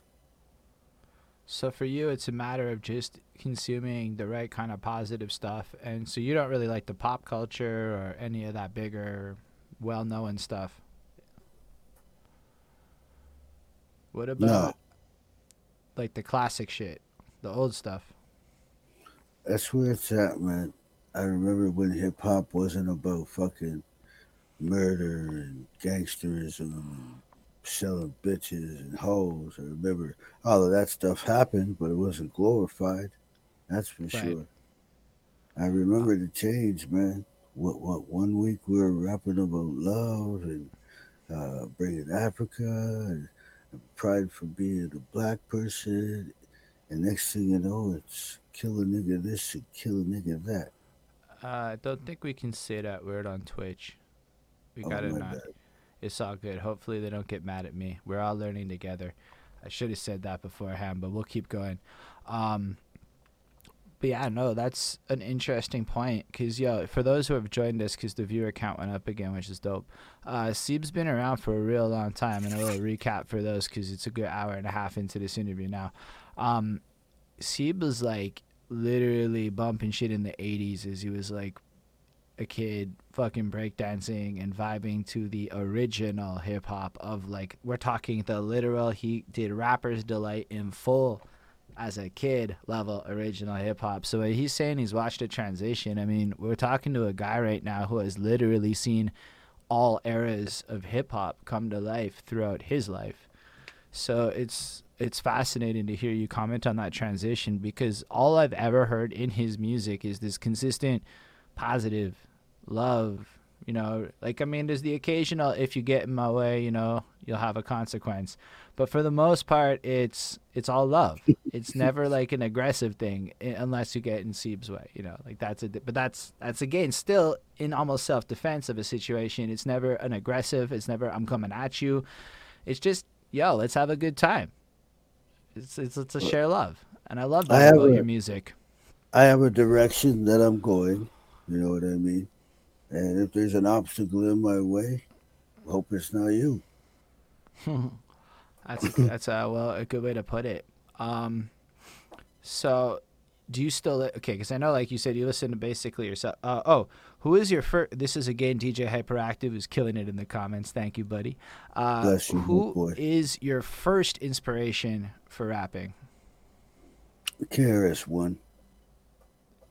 That's fantastic. So like, were you like from the first Boogie Down Productions album? Oh, Were you knowing oh him? yeah, oh yeah. Are you a philosopher? Yes, yes. Yeah, the teacher, 100%, 100%. I think KRS-One is a fascinating character. Personally, I read the Gospel of Hip Hop, his 830 something page book from cover to cover. It's actually why we're here. His KRS-One's book told me that if I ever want to make a living on hip hop, I have to give to the community. And while I'm not a rich man, I can do this, and this is giving. So this actually derives from KRS-One in a way. So it's really cool to see that your energy comes from that source because KRS-One seems like he's that kind of dude, and I feel like you definitely tap into that spirit. Are there other people from that era that you still consider like dope? That like, let's say you want to go back in time, who should we be checking out from that era? From that era, I think you should be checking out MC Shad.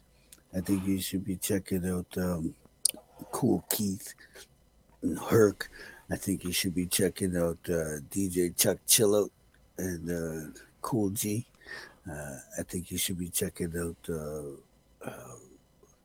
I think it was Chill Rob G. I think that was his name. But yeah, Kid and Play.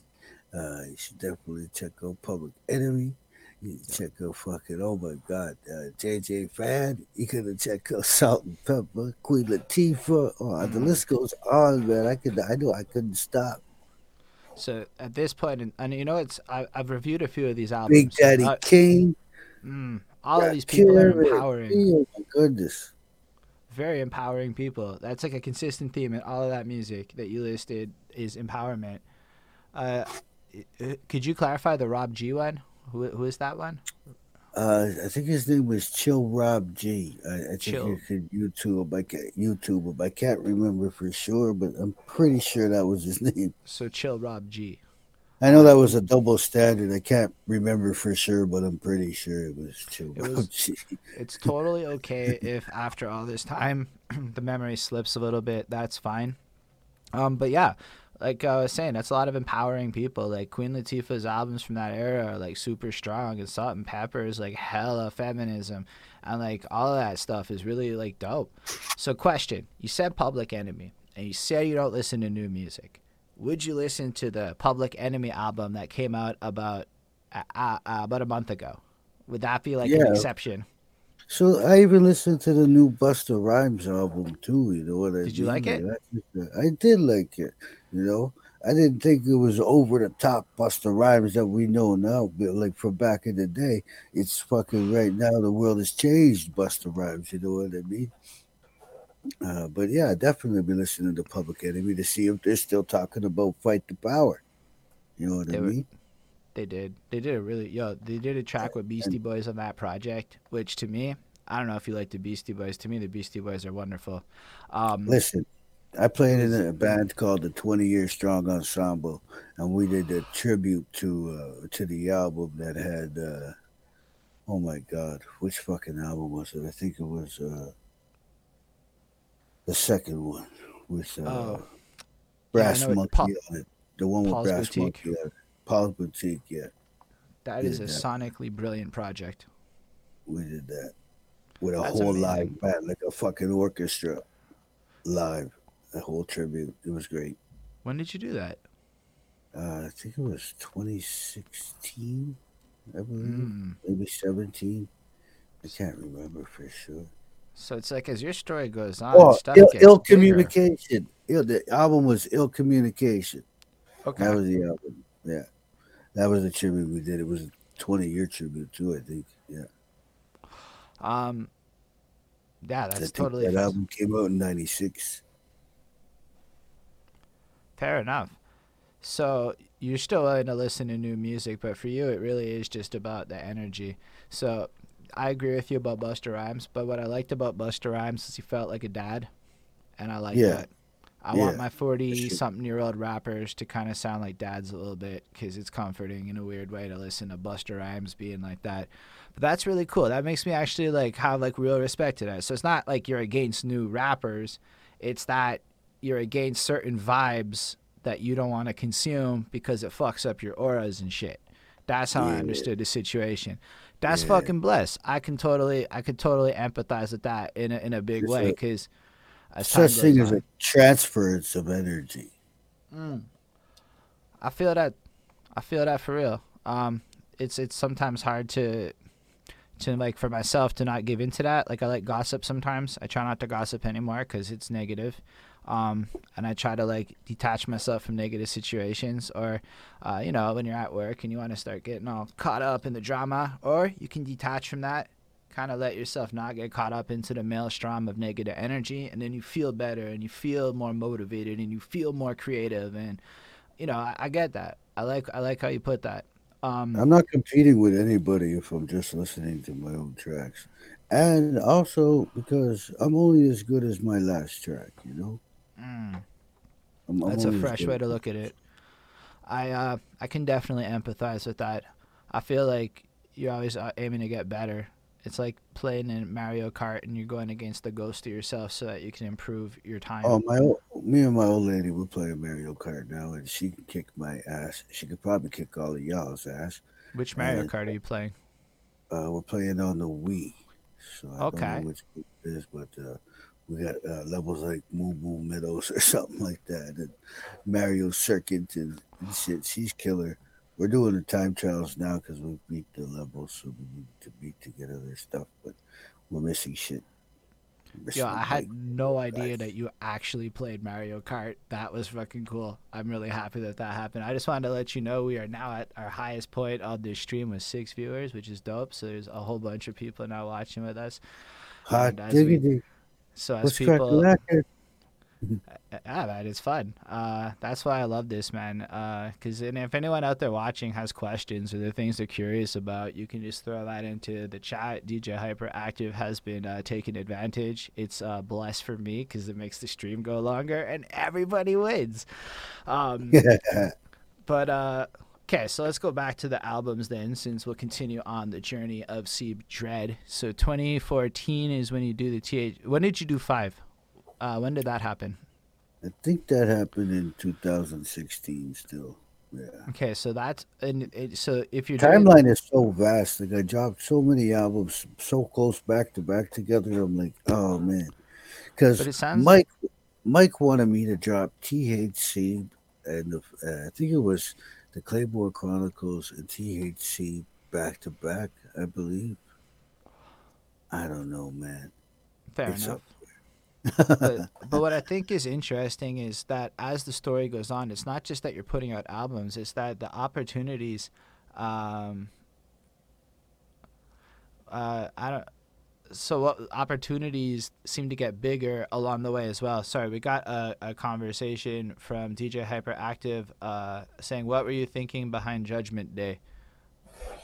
Um, it's just killing off an old negative way of thinking Mm, and killing off the negativity that was like tried to be forced into me through like because when I first wrote this song, it was a diss to some other rap cats around here, and then I okay. realized that like because in my soul there's no time for hatred in hip hop, and I should not be judging anybody, so I switched it up last minute. I switched the song up to indicate that there was no room for hatred in there. So I wanted to kill off the bad minded thinking that had been in my head for a minute.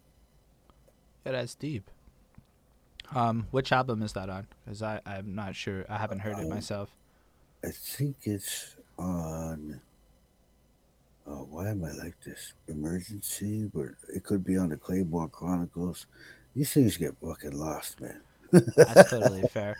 But like, I find it fascinating that it seems like your opportunities were also increasing. So it seems Oh yeah, like the more you put yourself out there, the harder you work, the easier it gets. were you like doing bigger and bigger shows as this went on? Did you feel like you saw a tangible increase the more you put it out, or was it more of a slow grind across this period where it was like the same size crowds, the same circuits over and over again? No, man. Ever since I met Dub Antenna, my reggae band, it's been going Oh, off. when did you meet them? I forgot all about that.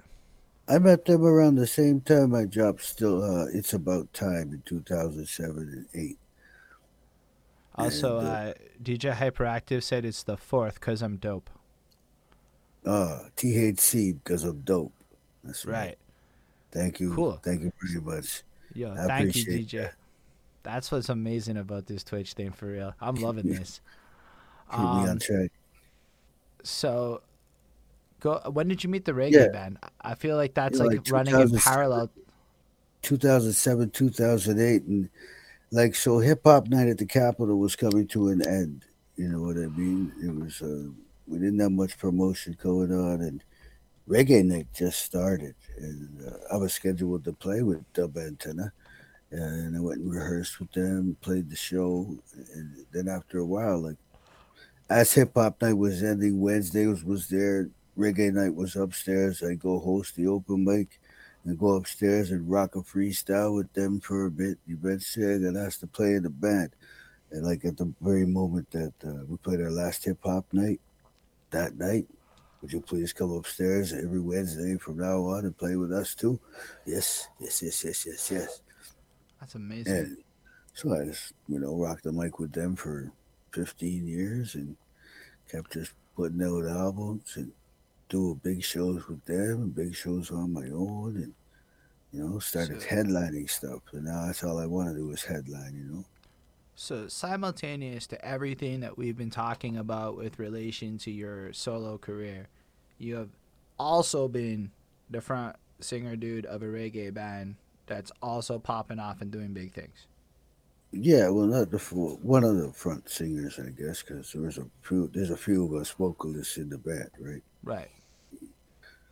So I'm one of them, and yeah, doing that, going on, doing shows, going to play gigs here and there, wherever, our weekly reggae nights, and still writing songs, recording tracks, putting out albums, going to rehearsal with the reggae band, and playing in a hip hop band too, and still doing everything, writing tracks with them, and that was So great. that's a hip hop band in addition to your solo career. Yeah, yeah. When did that start? Also, socially acceptable, the hip hop group started in about 2008 9. And after playing so many shows together, we decided through Dub Antenna, you know what I mean? My homie NFP, who's on BME too now. And we just were like, hey guys, you want to make a hip hop band? And so it was supposed to be called 420 Sound. But some people decided that it wasn't socially acceptable. So we decided to name us Socially Acceptable with an E.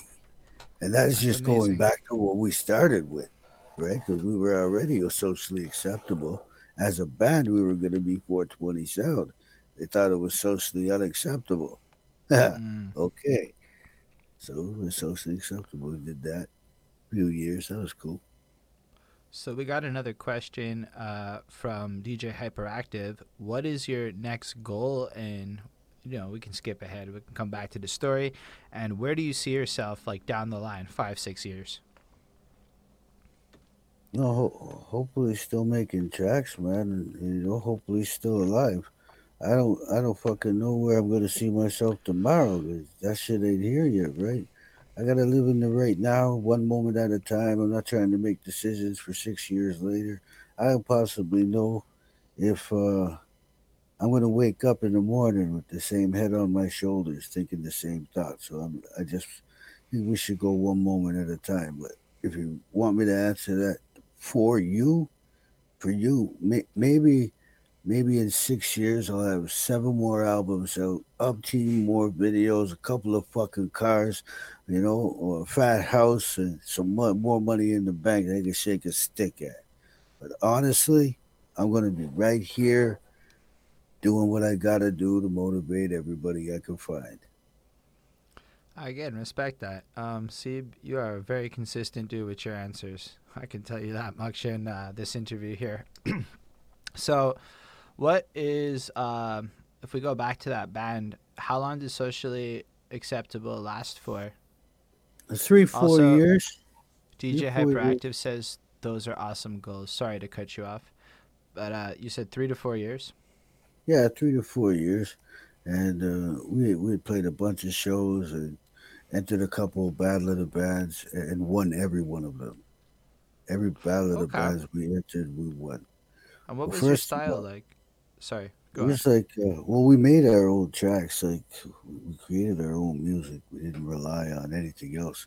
Making this music was like getting together, sit at a keyboard while the keyboard is just standing there, and I just fucking make up a beat, find the beat, keep it going, and he sees it, he likes it, so he starts playing it. Mm. And the bass man will kick in with something, and the drummer's there, and he's like, "Oh fuck, maybe this will work out to it." Bam, we're in a mix. The guitarist kicks in. Now we got a song. Holy shit! Now it's, now the band is busy. They're piecing it out. You know what I mean? They're writing down the notes and stuff. And me and my buddy are writing it.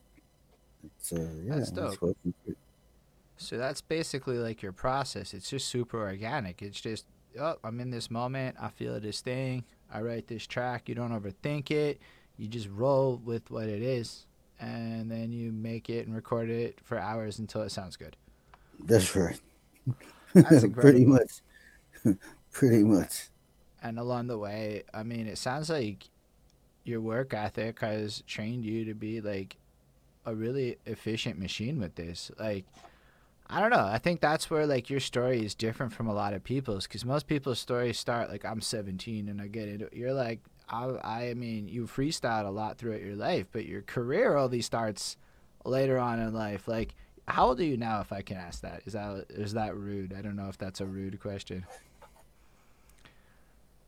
I'm 48. I'm 48 years old. I love how you looked around like that. That was one of the most funny moments on this, for me at least.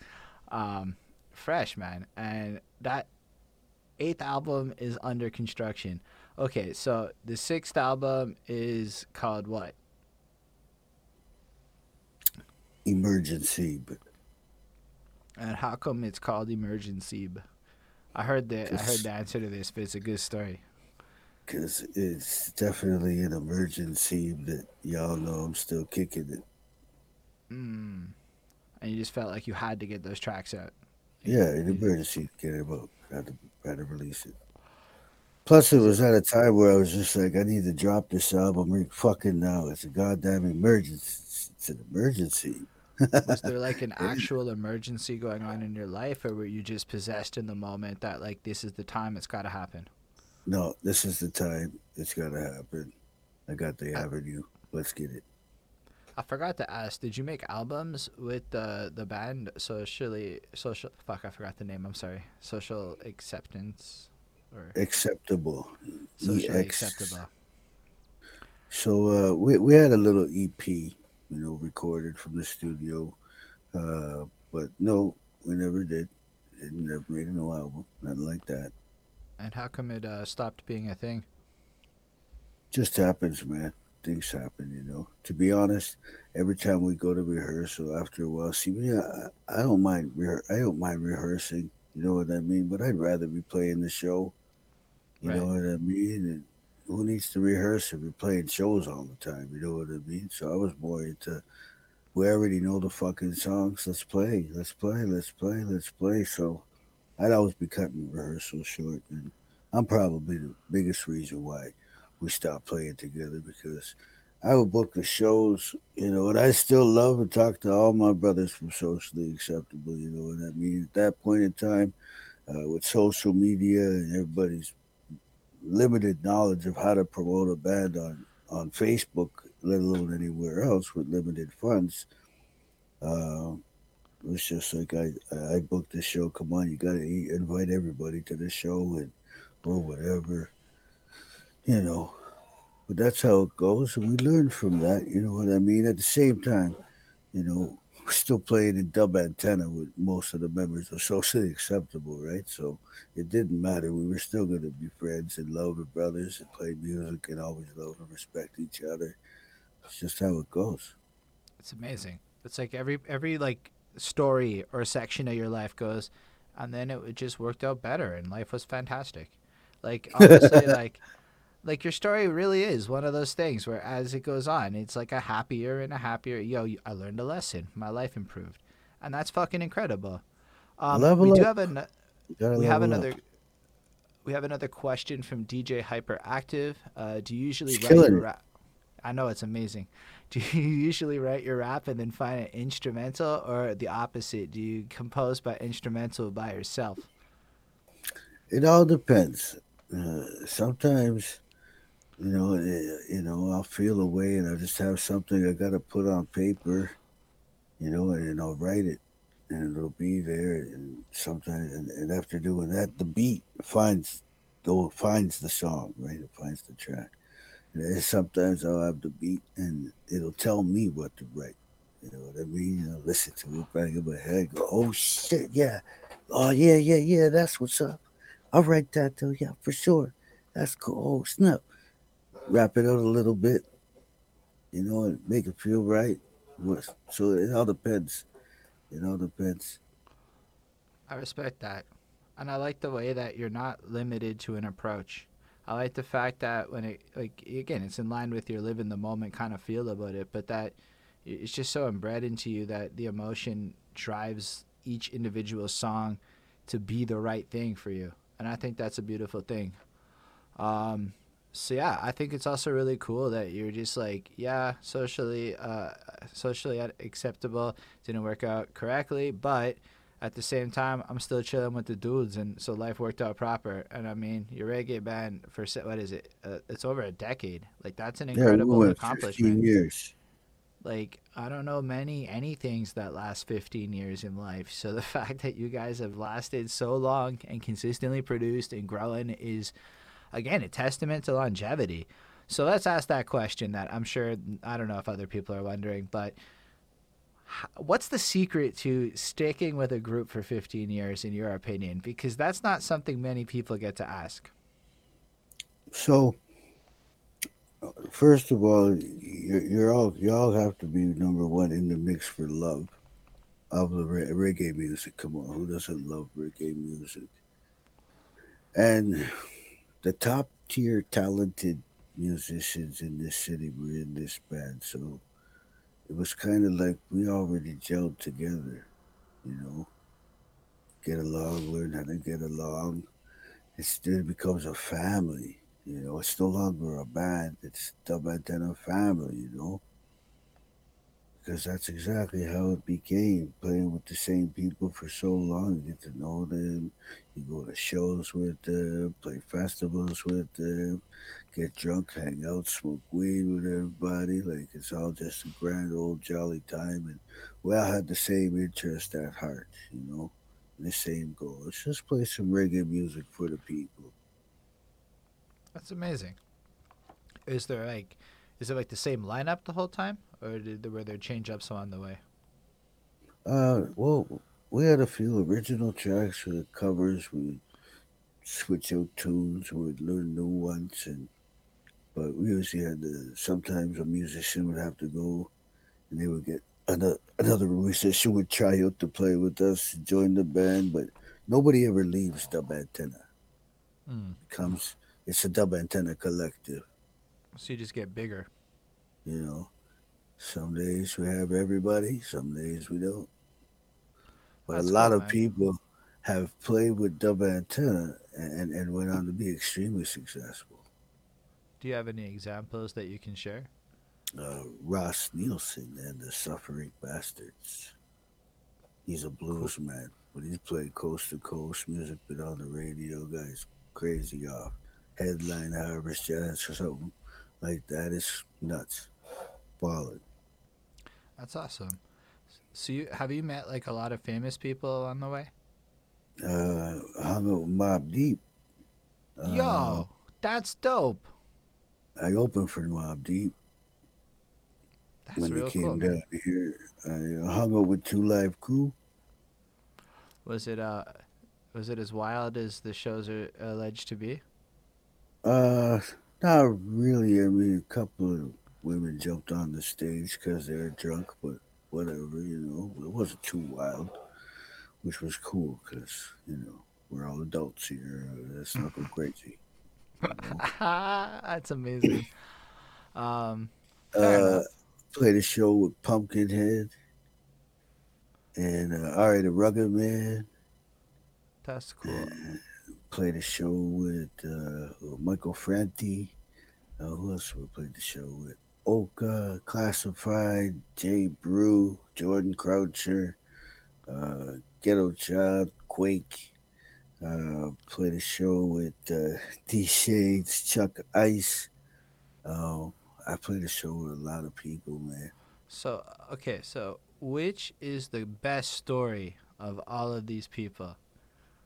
Okay, so KRS One, he's he's in, and it's funny. KRS One's playing a show at the Marquee in Halifax, and I go to see him play.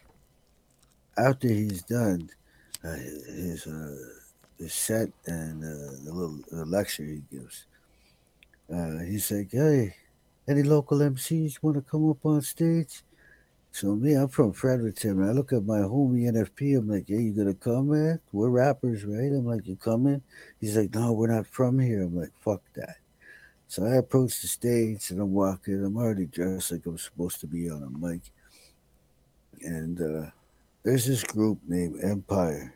They're standing there. I believe it's Empire. They're standing there talking to the bouncer, and the bouncer's not letting them go to the stage. But me, I just keep walking. No bother. Nobody bothers me. I get to this stage, and I see KRS One. He's got a microphone, right? And I roll up beside him and trying to like get the microphone so I could freestyle. But I wanted KRS One's microphone, so I got my somebody took a picture of me with my hand up in the air and my other hand shaking his hand, trying to get the mic. And he didn't give me that mic, but I did get a mic to spit while he was in my presence, and he loved it. It was great and lots of fun. That's that's dope. Like to impress KRS-One must have been a highlight for you in terms of your journey, no? Gotta understand, bro. I'm a human being just like everybody else, man. I was honored to be able to rap in front of my teacher, but it's all about keep moving. And I just want the microphone, man. I just want the microphone. KRS One wasn't using it, but I figured, hey, why not ask him for that one? Wasn't about. I was too scared. I was scared or anything like that. I wasn't even trying to say hello. I wanted the microphone. I said, Chris, can I get your mic? He just shook my hand and you know what I mean, brushed me off like a teacher was supposed to do to a student trying to rush the game. That's awesome though. Um, do you have any other stories in that? Hmm. I remember when Bone Thugs and Harmony came. We just went there. I followed them. I got their autograph. They were pretty cool to chill out with. I followed them from Fredericton with the St. John and just hung out with one of their group group dudes, right? Like a DJ or something like that. I can't really remember, but we just road dogged it. It was fun. It was a real good experience. That's dope. I me- Who's your I remember being backstage watching Obi Trace almost fall off the stage because he was so hammered, and his hype man too. He almost hit the floor too. That was funny. which is your favorite Bone Thug? My favorite is Busy. I It's respect always that. been Busy. Busy's busy. He gets busy. I mean, that's what it is. He's got and I don't know. What's your favorite Bone Thug song? I see your question, DJ Hyperactive. We'll get to it soon. Crossroads. Ooh, it's a beautiful one. I respect that. So, And DJ, I'm also a big fan of First of the Month too. oof. I mean, it's classic shit. Like, he just those are songs you put on and it just gives you that good feeling. DJ Hyperactive wants to know of your albums, which is your favorite and why? They're all my favorites, man, It's an because they're amazing answer. because at every individual time they're all very personal creations to me. So they're all my favorites. Just like for all the love and humanity is my favorite. You know what I mean? I get excited when I see somebody helping somebody. You know what I mean? They're all my favorites. I can't have a specific favorite because they're all my favorite. Because at one time it was my favorite. Oh, it's my favorite album. But I've said that for every album, so they're all my favorites. Do you have a favorite song? Yeah, Judgment Day is my favorite song. That's awesome. Um, so I guess we could get back to your albums and your journey. So after Emergency, what's going on in your life? Now I'm just chilling, hanging out online with PB Caffeine, wondering what I'm gonna do next. Thinking, and I met him online just through being Seeb and him being a producer. We connected. He's in Harlem, and I'm here in New Brunswick. Decided that what, I like your beats, you like my raps. Let's get something together. So we came up with the next album.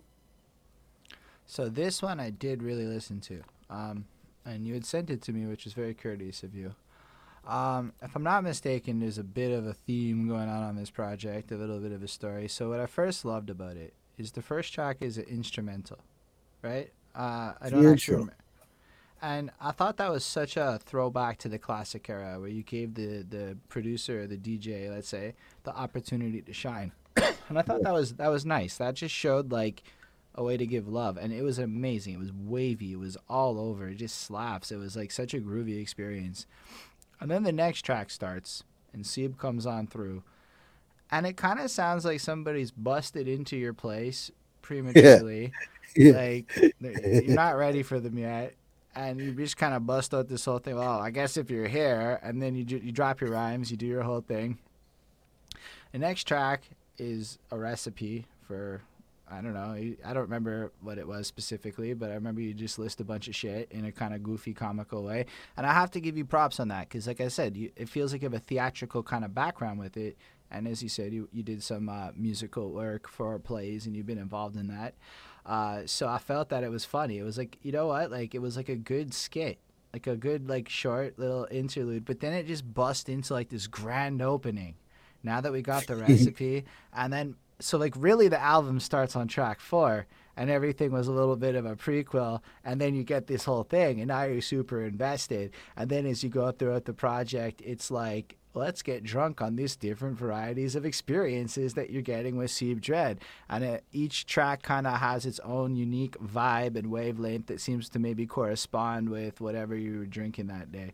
I don't know, that's kind of what the album gave off to me. And that's why I asked earlier about the construction because it felt very deliberate. And to me, that's masterful, right? That's when you start getting to the top tier level of album writing, is when you can create an experience that makes me feel compelled to just keep listening to the next track, to the next track, because it feels like I'm going through almost a cinematic universe through your project. So I wanted to commend you on that because it's extremely well done, in my opinion. And thank you.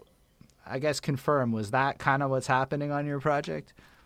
So when PB sent me the beats, of course I loved them off the hop. It had that organic band sound going on, and I'm like, oh man, this is great. I'm like, okay, so let's compile an album, but what are we gonna call it?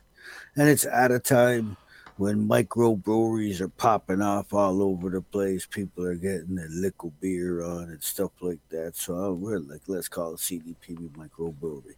It's going to be a concept album without a concept. And I was like, we're going to name every song after a beer, but we're not going to talk about anything beer related, which didn't work out at all, by the way. Yeah, thanks for watching DJ Hyperactive. He's taking off for the night. But thanks for Thank being you. here with us. It was a real pleasure having you and interacting. Yeah. So yeah, I really didn't intend. By the time I finished writing the album, I looked back and I'm like, oh man, there is a concept. What did I do? I didn't want there to be a concept, but the album wrote itself pretty much. I just did the writing. I don't know how to explain it, but once the beat drops, I'm like, this is what's going on. Okay, perfect, done. And I love the flow on it. I love the energy. It really like I don't know, who would you say is your biggest inspiration from a flow perspective? Because I know how you listen to yourself, but a younger you would have had other inspirations. Yeah, I'm probably in like the Prodigy area, you I like know? that. But like Happy Prodigy.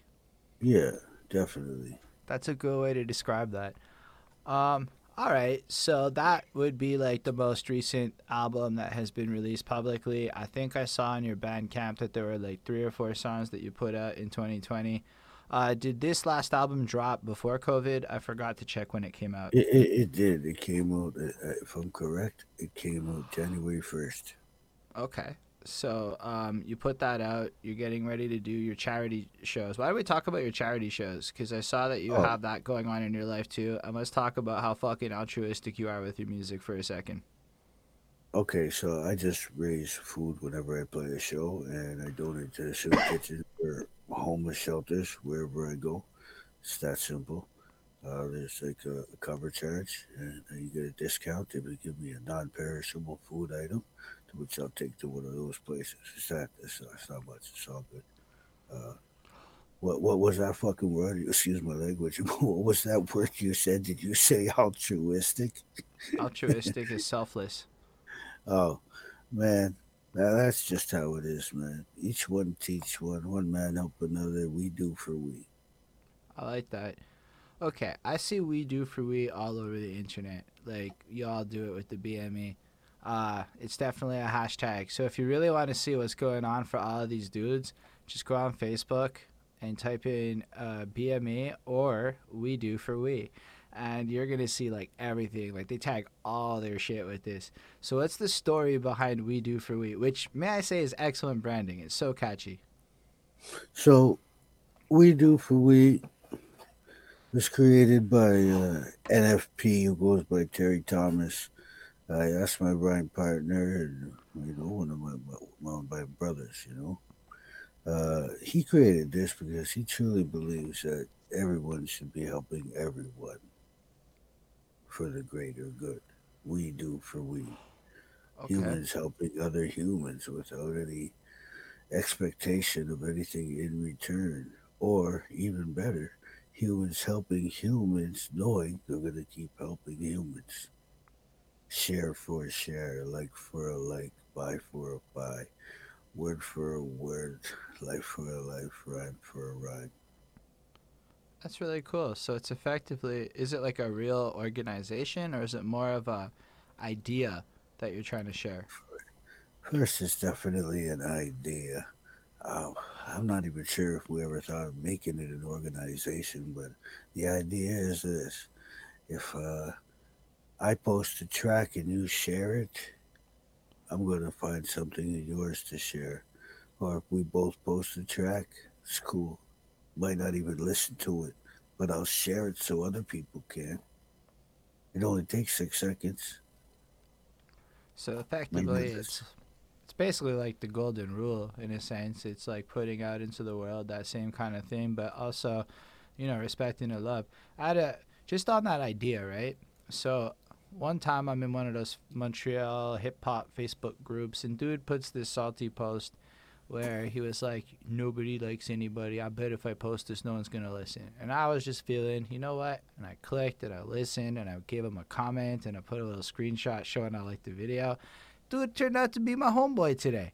And you know what? Just on that idea, he started sharing my shit. He links me up a little bit later, and this is in COVID, right? So we're talking like maybe August. He's like, "Yo, I got this show opportunity. It's gonna be like online and shit. Da da da da da da da. Let's go do it." And I'm like, "Wow, who would have thought? Just liking a guy's song would lead to a show opportunity." In my head, that's a trip, man. That was fucking cool.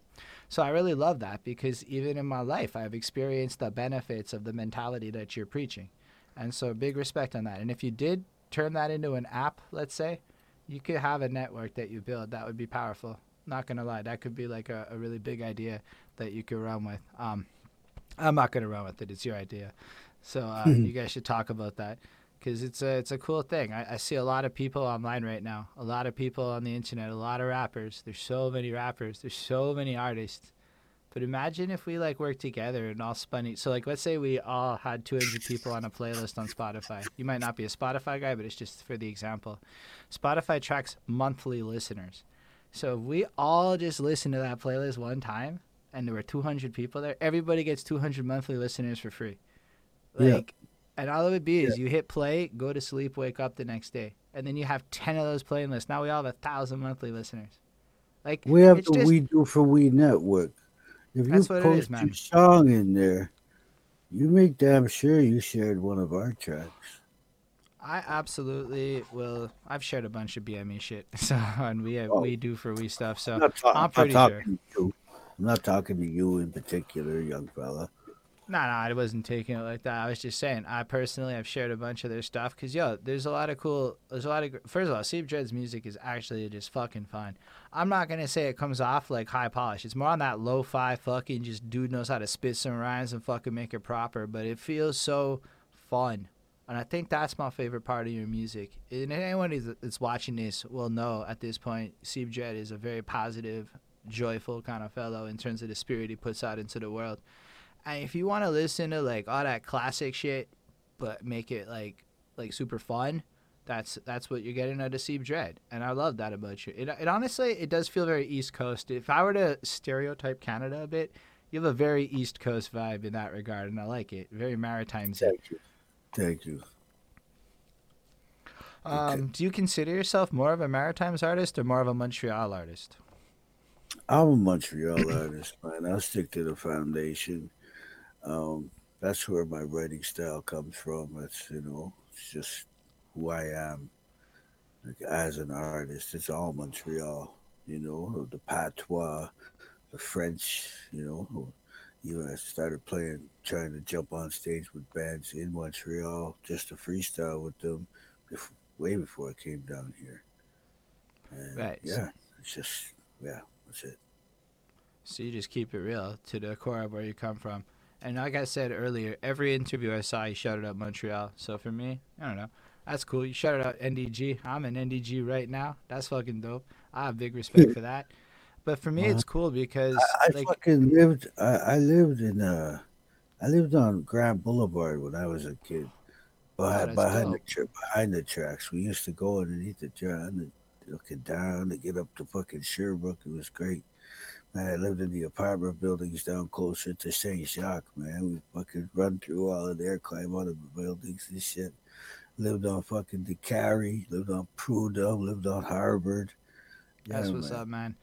I love it. That's my hood. I can't help it. It just makes me happy. But it's cool because you're from here and you're doing big things today. And it just goes to, because, yo, something that was said to me is how big NDG, and, I'm not saying other hoods aren't, but the cultural influence of NDG on Montreal hip hop is huge, especially with D Shade and them coming there. And then, if I'm not mistaken, Blaster and them also come from there. I don't know if you know DJ Blaster. Hmm. No, I do It's not. That dude's dope. He's on Twitch. I don't know if you should get on Twitch, man. There's a lot of fun. You don't like to listen to a lot of new music, but these guys are dope DJs playing classic jams, man.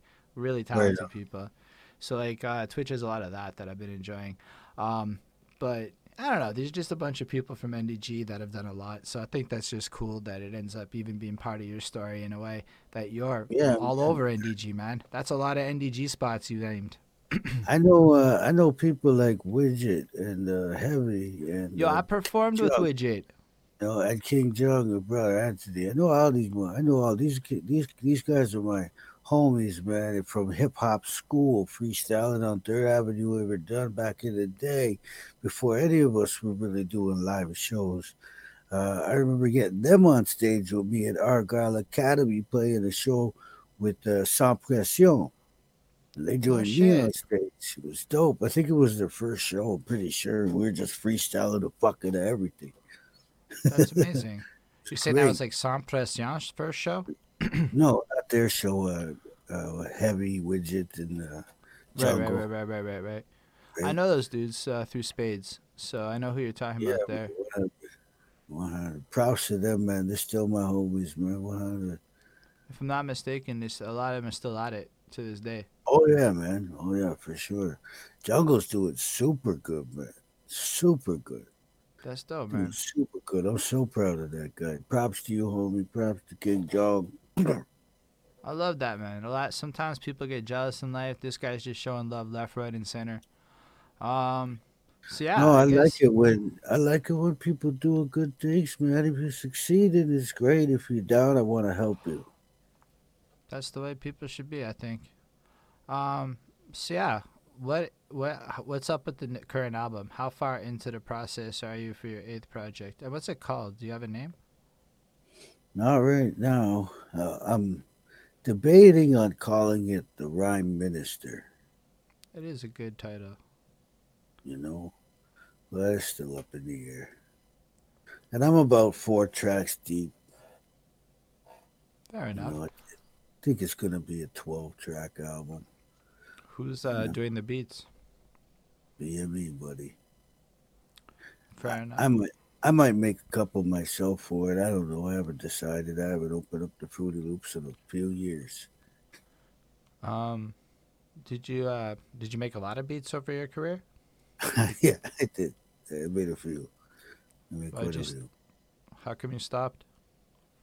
I don't know. I got signed to a record label who said they could make the beats for me. And as a lyricist, I was like, okay, just make the music. I'll rap to it perfect. Maybe it's taking the lazy way out, but still, I know how to make a beat, so I'm cool if I decide to. So I get that. Do you like in the future? But like I guess because you're considering it now, is there a part of you then I guess that just misses that part? Like, is there more control in it, or what is it that makes you Well, want to consider doing for, it? for me, it'll be I just I can't find a beat that's right for me. Got to make it myself. Okay. How long does it take to make a beat for you? Oh, it all depends. Sometimes I put urgency on it. It could be a day and a half. The other time it take 2 or 3 days. Take my time when it comes to beats. I don't know how long it's supposed to take to make a beat, but that sounds pretty fast to me. I'm not gonna lie. Um, I don't know. That seems pretty fresh. Do you do a lot of features with people, or are you mostly like a solo guy? I'm pretty solo. If I do features lately, it's been with members of my record label. And if I do features outside of my record label, unfortunately, I'm have to charge people. Fair enough. That's I guess the game works. But as you said, you know your value, and having talked to you now for a good 2.5 hours here, or maybe a little less for the live part of the stream, there is a definite sense of just you deserving that. Like you put in the work, you've put in so much time and effort into this, and I hear it in the way you rap. Like I don't know how better to describe that, but you can kind of hear the experience in your timing. It's mostly in your timing that it shines to me, right? Because you're not relying on a sound engineer to like fucking, make it sound perfect. Like you just have this pristine delivery and you can hear it when you do your little freestyles. All of it. It's just so finessed. And I just find that really impressive. You know what you should check out? I don't know if you're down for something like that, but there's this online virtual cipher thing I've been going to on Sunday nights where they have open mics called End of the Week, where basically you jump on a Zoom call and you just fucking rap at the peeps. You might love that shit. And if you show them how good you are, they have a contest. And you can basically compete as an MC. And there's a couple of rounds. You do a written over a beat, you do a written a cappella. Then there's this shit where you hold up items. So I would hold up like a this, and then you would have to rap about the book, specifically what you're seeing. Then there's some shit where the beat maker switches it up. And then there's the last round where it's a proper cipher and everyone's going 4 bars. And I think you'd slay it. So I'm just saying, if you're down for something like that, I can link you up with the details so you can check out what Yeah, it's like. yeah. Link me the details. Cause man, you kill it. I do think we are coming up to the end of this, just cause I'm getting kind of hungry. I'm not gonna lie. I didn't eat before this, but I'm also not sure what else to say. We've gotten to the present day Seeb. We've already discussed a bit your future. You're kind of a live in the moment guy. I've had a wonderful time talking to you, dude. It has been super my pleasure. But before we do the wrap up and can you do another freestyle, dude? Oh yeah. I'm sorry, folks, we running out of time. I gotta go, but definitely spit a freestyle rhyme and rock another flow. Looking at the W to mean I'm trying to win. I mean I'm looking at something, but that ain't under my chin. I'm up the dome, Mr. C Dread. I'm at home, rocking video on the hangout zone, but that's cool. I'ma do my thing, name drop, give it a prop or two, but don't stop. Like the tick of the talk of any clock, keep ticking. I'm in the mix and stay wicked. Let me flip it, try to switch it. The one up on the clot. Watch a bad man come true with thunder shot. When they up on the rooftop, when we popping cops, it's okay. You can't stop it. Nigga rocks a lot. I'm just kidding. Fair enough, man. I like that a lot. That was really fun. All right, dude. Do you have any final thoughts for the peeps before we do the little outro speech thing? Love yourself more today than you did yesterday. Appreciate the people around you, and never, ever, ever, ever leave your humanity out of the question. That's a fantastic way to end it. I think it's a great summation of everything that you've expressed. Dude, like I said, it's been a pleasure. I wasn't really 1,000% sure what this interview was going to be like, but I kind of wanted to know your story better because it's the best way to appreciate a person's music is something I've learned as a reviewer, right? So now when I can go back to your other tracks, I'm going to be able to like have a deeper appreciation for the sense of who you are. And I appreciate you sharing as much as you did, right? Like, it's really cool of you. You got real open, and I think it made it really dope. I think people could learn from this, and you shared some powerful wisdom on the power of networking. And I guarantee that a lot of the opportunities that have come in your life come from that energy that you put out. Because like you said, all of this came when you started putting out this positive more energy, and maybe there were lessons to be learned along the way. But from what I've understood in this life, that we do for we mentality is kind of what attracts the right kind of people. So I really just thank you for sharing all of that with us. On that note, I'm going to do my little wrap-up speech, so thank y'all for watching. So for those of you that are live with us on Twitch, big ups y'all. For those of you that are not, you can catch the next interviews in the future, including a future one with Steve Dre. We're going to have the man's back. That's what it's going to be. I'm certain we can find more stuff to talk about. But twitch.tv/behind that suit for everybody that's not on Twitch right now. For everybody else, links in description. Y'all can follow the man and show some love. Subscribe. Leave some comments down so that we have more questions for part 2, because definitely I'm going to go check that out if you want to know more stuff about the man. Subscribe if you want to see more interviews, and follow in whatever platform you're on.